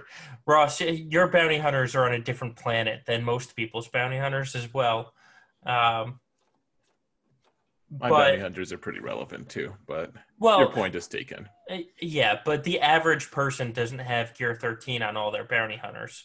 You know, um, even my bounty hunters, I don't have super strong bounty hunters, but I have decent bounty hunters, and even they don't get as much play as I would like them, because Boba's still gear 12, and Django goes on a separatist team so he can get damage immunity at the start and piss people off and maybe one shot somebody because he's relicked up. Man, when Mando and Grief are 7 stars, that might change again too. But either way, I think I don't want to get to a Wigs, like, oh, I used Wigs today type of situation. But I do want to get to I used all these other teams that were good in the past but have been phased out situation. And I know somebody's going to say Wigs was good in the past. I don't mean 4 years ago. I mean, like, these teams were good a year ago. I spent a lot of time gearing them, and now they've kind of faded into obscurity type situation. So probably 10 or 11 teams would make me happy. And I agree with two fleets. And someone mentioned this, and I've long thought this for a long time. I would love a different map. Yes, absolutely. Let me just tell you, I am so bored of the current map. I the reason I don't want any fleets at all is because I want any kind of strategy to, like, right now we need to use 3 teams to clear the front zone, and that's the limit and extent of strategy. The rest is all tactics and just like planning everything out. You can just chart it out. You have a great spreadsheet thing that can help you organize it. Like, it is just stupid. Like, you have to kill 3 teams to get to the back. Right. And there's a little bit of uncertainty. But with 3 teams, you can almost always save enough to clear whatever heinous things your opponents put in the back zone. And usually it's not a good idea to put those heinous things in the back zone. You should put it in the front zone to stop your opponent cold. And that's the extent. Like, it's so boring. I want just put a ship's fleet, put the ship's thing in the back and make it so that you have to clear 2 zones to get to it. Oh, that would mess people up. But I agree. I agree completely. It just makes me laugh. But yeah, the most interesting and the hardest to plan Grand Arenas were the ones without ships. And yeah, granted, the map has changed. God, remember the map that they used to run where it was ships on one side and then you just had like 7 teams on the other side? And you're like, oh, I get to plan for every single fight. I mean, that was it was great as an attacker, but it was awful in general. So I'm glad that they moved away from that. But torture. I hated that so much. Yeah. Um, but yeah, I do agree too. Add a couple teams and change the map up. 4 routes with a zone behind each. That would be interesting. I want I want legitimate strategy. I'm not creative enough to come up with a better map. But I want to sit down and think and actually have to think about how I'm going to approach it because that's the interesting part to me. We do the same fight every Grand Arena battle, but it's the planning and the strategy that I enjoy the most about it. Yeah, 100%. Yeah, I just, yeah, I want.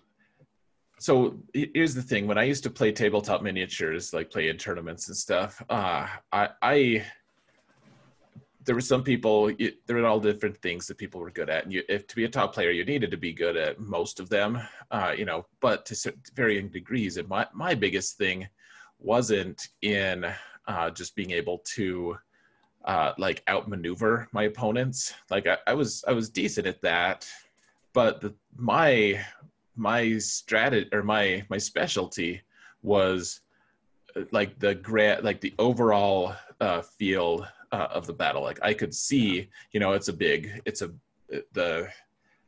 it's on a big tabletop that it's 6x4, you have all these little guys, whatever. And I know I'm just showing my nerd card here, but the fact is, like, I could see the flow of the battle. Like I could understand where guys needed to be 3 turns away, and there's only 6 turns in the game, and I could understand what the win condition was from like a really far perspective, and that was the strategy piece. And then it's like, okay, can I blunder my way through the minutia of how to actually execute that well enough to do it? And I was decent at that, but the strategy piece was what I liked the most, and that's the piece that we have the least of right now.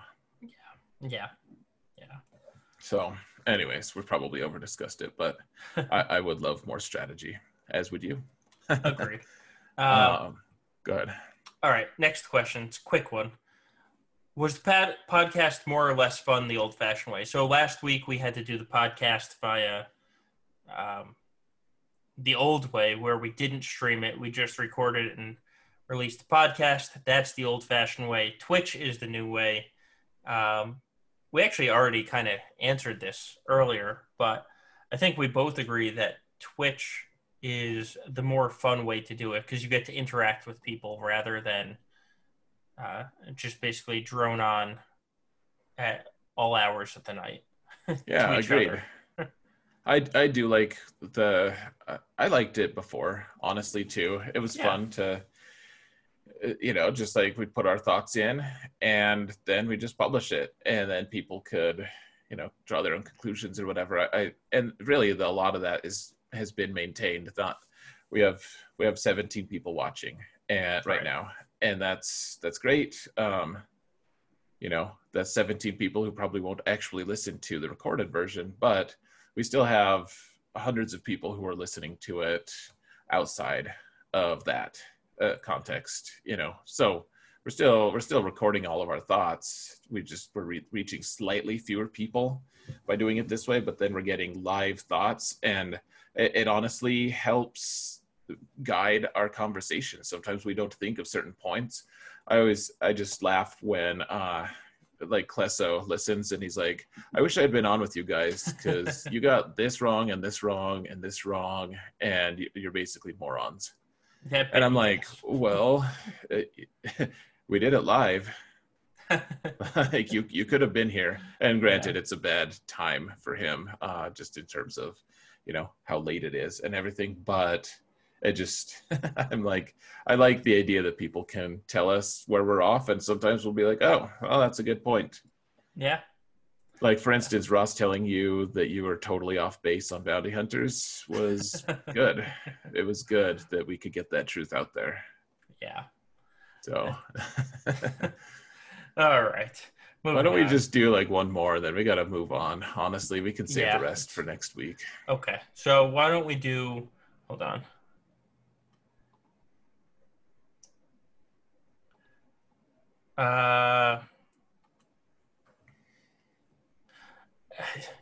since this is always a thing every round, with regards to auto deployment, um, granted, when your opponent does this against you, it's pretty much guaranteed for win for you. However, it can prevent you from full clearing and completing several feats, especially in 3v3.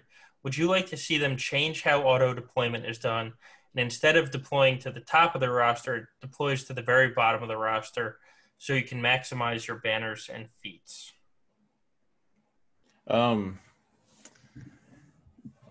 there's no good answer to this, frankly. I hate the way it currently is because you're right. Like it does just prevent it prevents fun. It's just stupid. I think maybe one thing they could do is take from the middle, just like cut the top 20% off of each roster and just place from the middle and then deploy by faction.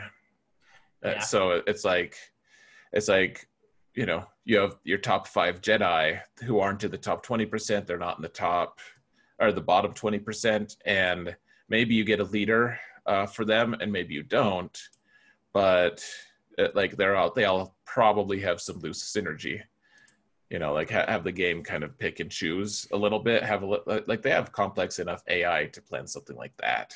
And to me, then it would be a little more like, oh, I'm facing something thematic. Like I get to face some random Jedi and beat them, but it's not going to just be a total walk in the park where you're just destroying Gear 1 guys either. Because that feels a little unfair as well. Like I already felt a little cheated when Solo had to face his first opponent who auto deployed, because that's a free win for him. And if we're competing in the GA challenge or GA center thing, like that's just one win that I have to earn that he didn't have to win it. Like no offense to you, Solo, you probably would have beat the guy, but like it's an auto win for you in that win column. And so if they then started giving people the auto deploy with the awful squads in the bottom of the roster, it's like not only did they get a win, they also got to maximize their banners to an extreme. And I don't get that. Like I haven't faced an auto deploy for my main account for a very long time. And I'm not wishing for it, but my sense of fairness and envy, just demand something a little bit different than that. Yeah, I hate the current system as it is because it does, by definition, just create a couple unbeatable teams. If I were to auto deploy in 3v3, I'm looking at my roster right now. The teams the first team in the section would be Rey, General Skywalker, and then Jedi Training Rey. And like that would be a brutal team for somebody to go up against when you figure the very next team that they have to face would be Supreme Leader Kylo, Jedi Knight Luke, and KRU Unmasked. Like those are two brutal teams that would get auto deployed. And so I don't think the answer is just giving a bunch of level 1 characters. I do like your idea. I was literally thinking it as you were saying it, of it deploys by faction. But even then, I don't know. So I think it's more of something along the lines of if you auto deploy, it deploys by like faction. And if you decide to attack, you get half points or something. Like there's a penalty that you can't win. But sure, at the same time, your opponent or the person that's actually fighting the auto deploy isn't punished as well. Because right now, you get a win, but you're punished at the same time. Like you were talking earlier about people that don't full clear, and so they're winning and they're struggling to make Kyber. Like if I needed 3 full clears to make Kyber in the final week, and I got an auto deploy, I would be so pissed. I would be so pissed. Because I'm going to get the win, but not the full clear. And I wouldn't like that to happen to somebody. It's right now it's annoying. I wish they would make it like easier for us to clear it, but not, I don't know. There's not really a great answer to it because I also want a match too. I'm like, Right. if I go through all this trouble of crafting a really nuanced defense and I play at a really high level and then my opponent just like doesn't attack, I'm just like, really? Like all I had to do was kill one of your squads and I win. Like it's so anticlimactic. And so I don't know. It would be nice too to give the guys a tool to, if they did auto deploy, it's like, because I've seen, I haven't actually experienced it myself, but I've had seen people say like they to show the messages they have between their opponent, and their opponent's like, oh my goodness, I'm so sick to my stomach. Like I forgot to deploy, and I totally meant to. I'm sorry you had to go through that BS, and then neither of you get to have fun. It would be fun Right. if in that situation your opponent was penalized because they didn't get to choose the teams that were deployed, but at the same time, like they still have a little bit of wiggle room to actually make things interesting. I don't know. Yeah. Like leave them some morsels from the top and the bottom or in the middle. I don't know. So that's kind of my thought, but Yeah. who knows? Who knows, indeed. Just maybe make the people who auto deploy, just ban them from the game forever. No, CG doesn't do permabans. Have you not watched videos? that's true. Have them ban them from the game for 900 years. Yeah. All right. So we got through most of the podcast questions. We'll save a couple of these for next week. And then I'm sure there's going to be a ton more to answer next week as well. And we will catch up eventually. But let's kind of breeze through these last two sections. We both have alts. Your alt is still Division 3, right? It is, and I think I'll be able to manage to get Division 3 one more season. Nice. So how did Division 3 treat you this week? Just pretty typical stuff. I'm like, I won't say I'm bored with it. It's fun to win. It's fun to use all my teams. At this point, though, like I just keep getting such crazy mismatches that I haven't really. I'm forgetting now which week it was. There was one guy who, I think it was last week actually. The guy had the same banners as me, lifetime banners, and I still beat him pretty hard. The roster that I've created on that account is really cool. I think it's a testament just to the theory of it, of keeping your relics super low, because I have most of the characters unlocked. I have most of them geared to a pretty high level, but my relics are so low, like it guarantees almost that I'm not going to face someone with a galactic legend, like ever. I don't see how that would be possible, really. And so I'm facing these guys. It's like a surprise when they have General Skywalker. And so this week there's a guy who went the full stupid route and went like he put all his good teams on defense. And I was able to slowly clear him. So I've had actually two different people ask me how my General Grievous lost to their bounty hunters, to the bounty hunter team. And it was like, well, that's not the ideal anyways. In 3v3, bounty hunters can absolutely beat Grievous. But the other piece is just in the greater context, Grievous, that was all I had basically. Like I was down to my dregs, and they had really high relic bounty hunters because the guy just placed all his teams on defense and then he couldn't beat me at all. So yeah. I don't know what the solution is. Like increase my relic levels, but then I will have to actually put thought into my alt battles. I don't know. So 3-0, and at some point at the end of the season, I will figure out what my total record is, or total win streak. I must be somewhere around 60 wins in a row on that account, though. So yeah, it's been fun to some degree. We'll see what this week holds. And what about you, Solo? You play a much higher GP account than I do for your alt. How did Liam do this week? I went 3-0 this week. It's, none of the fights were particularly difficult. I've reached the point on my alt. I hate doing Suicide Ray. It's just painful. So basically what I do if I face another Ray owner, I place my Ray on defense, expecting them to place their Ray on defense. Now, I do have a plan, and I can beat um, if they put Ray on defense. I just don't if I don't have to. If I've won the first 6 battles or first 7 battles and I'm going to win, I'll just take the win because it's an all. I don't want to sit there and deal with all of that.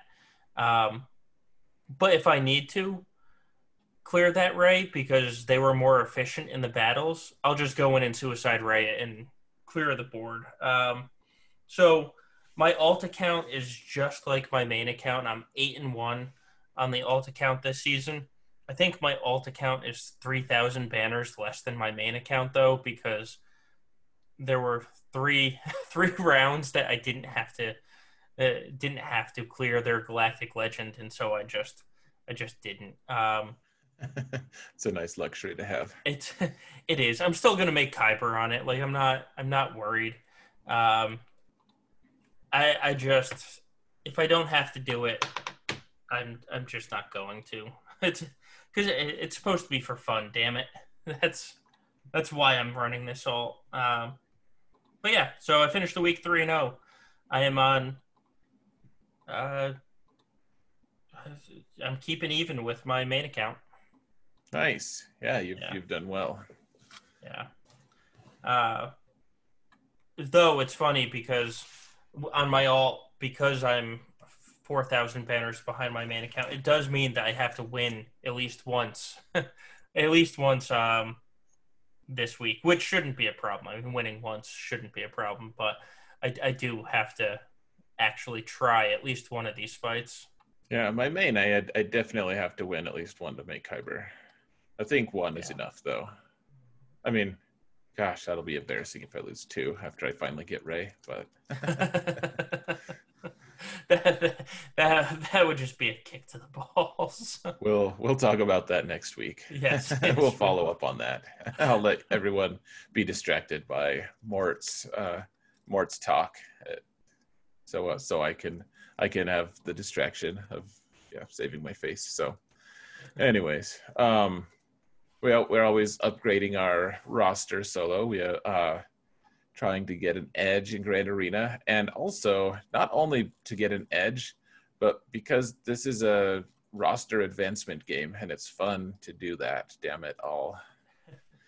So even if we could be motivated to or have some motivation to not upgrade our roster and whatnot, we're always going to be doing it. And what kind of changes have you enacted on your account so far this week?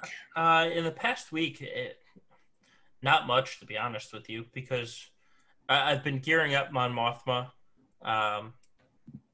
She requires a lot of Chirotechs, so she's at gear 10. She's 1 Chirotech away from gear 11 now.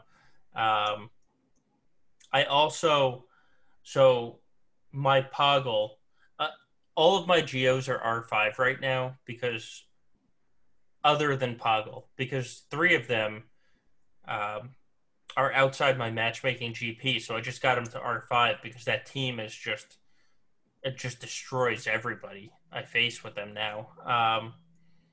And so it felt really bad looking at the Geo tab and seeing Poggle in yellow. So I'm working on Poggle as well. He's going to go gear 13. Let's see. I need about 21 more Chirotech. So he's going to go gear 13 probably tomorrow or the day after tomorrow, depending on the stores, if the kind I need pop up in the Grand Arena store. Because I have enough currency to get those 21 Chirotechs. And then he'll go R5, and my Geos will be all matchy-matchy. Yeah. Let's not say matchy-matchy again. No. I think we're going to keep with it. But other than matchy-matchy, I do think Poggle is a pretty good investment. Well, yeah. Dom has talked about his Poggle having a ridiculous. He's like 80K base Yeah. health or something like that. Yeah. Maybe it's even more than that. I was like, really? He gets that high? So My problem with Poggle right now, being at Gear 12, is I use Geos a lot for Newt teams in 5v5 Grand Arena. And I need. My biggest fear is Django using his big hit and just wiping out Poggle in one shot. I'll still win the fight, but you lose the banners because you lose Poggle. So getting him up to Gear 13 and R5 will hopefully stop most Djangos taking him out in one shot. That's that's the goal. good point, because that's 3 banners you can't get back. Exactly. So I didn't do much on my account this week, but I am happy with what I'm working on. What about you? What did you do this week?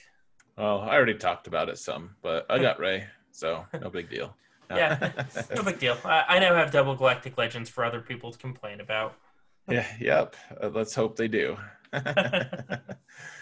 Yeah, I'm excited. We'll see how Ray does. I even put mods on her before I hit GA lock. So I saw that you have her health up at like 225k. I was glad to see that. Yeah, I don't know if it's good. I was like, what mods do I have available that might give people a harder time? Because I didn't have time to like really fine tune my modding, and I can so tell. I was like, I'm looking at your modding now. But no, thanks. Getting all judgy. no, as actually, will do. So you have your Ray modded. If you remember, it wasn't this past week. The week before that, I lost to a Ray with my Kylo because she was so slow that she entered her ultimate. I entered my ultimate after she started hers, and I came out of my ultimate before she finished hers, and then I died. And so your Ray is modded perfectly for that. At only 461 speed. I just want well, that was part of my goal actually, was to make her slow, and I know people are gonna catch flack for that, but it's legitimately a concern when it's like she goes into her ultimate and then Kylo's the only one standing, and it's like, do I pop ultimate now? When do I pop it? Yep. I didn't think about it when that happened. I should have, but I've actually gotten pretty good at timing out ultimates just because in Ray mirror matches, before I had Jedi Knight Luke, I was putting the weapons tech on Ray, and that messes with the turn meter, so it messes with the ultimate. So I've gotten pretty good at figuring that out, but it's very easy to catch somebody off guard. So it'll be interesting. It'll be interesting to see if you get whole. Well, you don't have the ultimate right now, so it really doesn't matter. But starting next round, it'll be interesting to see how that works. Yeah, exactly. We'll see. The fact is, in 3v3 especially, it doesn't matter. Someone takes Supreme Leader Kylo against me, and they 47 banners. They get 47. Someone takes the best Supreme Leader Kylo in the game against me with Rey plus 2 randoms, they get 47 banners. Yeah.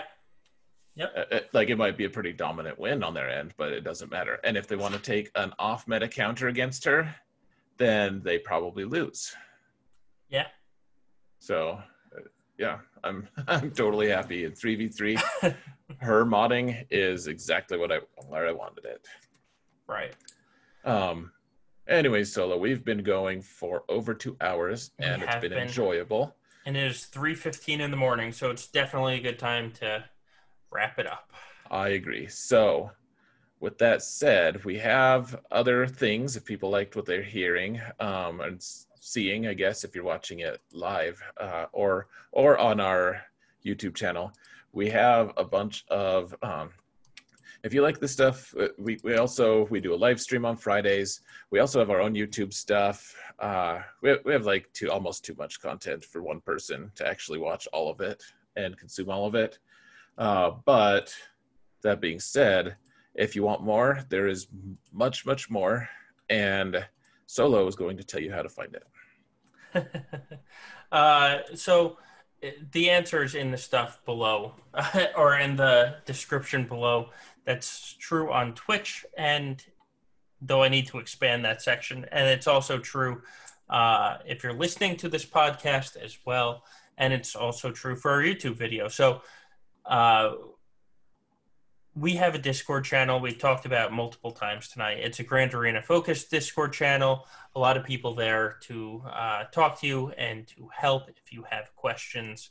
It's a very friendly Discord channel too, which I like. Everyone's willing to help, even if Zareth or I aren't around. So you can find that in the link below. It's just our Discord. Now, we both do YouTube videos. We record, obviously, we're streaming all of our Grand Arena rounds. We then put those rounds up on YouTube. You can find my YouTube by just searching my name, which is SOLOBASS15. You can find Zareth's YouTube by just searching for his name, XAERETH. That will bring you to both of our pages. Please leave a subscribe on YouTube. We would appreciate it, and it will help you get notifications for when we post our rounds. Now, what we do with that is we put timestamp links in every one of our YouTube videos, and we then take those timestamped links and we go to a Google document that we have. You can find the link below or in every one of our YouTube videos for this Google document, and it is a list of counters. And what we do is we take, on the left side, we list the entire team we faced. On the right side, we list the entire team that we used to beat it. And then we have the timestamped link to the YouTube video so you can watch the counter, so you can see how strong of a counter it is. You can see what steps we use to win. And you can see if you even want to use the counter. If there are any specific notes on it, for instance, this counter worked, but it wasn't good, we will put that in a note section to the right. And with that said, I think that's it. We do have a Gambit podcast YouTube, though, as well, so you can search for us, Gambit Podcast, and SWGOH, and you will find us. And if you missed the podcast, if you miss our Friday live streams, they will be posted on YouTube as well. So, the timing doesn't always work to catch us live anymore, but you can catch the Friday live streams on YouTube. They'll just be posted at least 24 hours later, because that's what Twitch makes us do. And with that said, Zareth, I think it's time to say goodnight. I believe you're correct, Solo. It's been a lot of fun, guys. Thanks for all of your input. Thank you to some of you for spamming our chat. Entirely. No.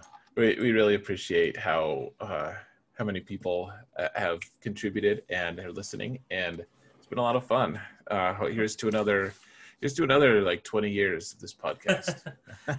Yeah, let's hope this game's going 20 years. We'll have we'll have Clone Sergeant's child or something as a character at that point. Yeah. All right.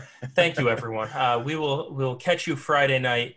Again, Fruit Ninja Mike will be on with us, and then next Monday, the last man that left a comment in the chat, good old Fort Mort, will be on the podcast with us as well. So with that said, remember, evil sucks, and have a good week, everyone. And don't be a dick. Take care.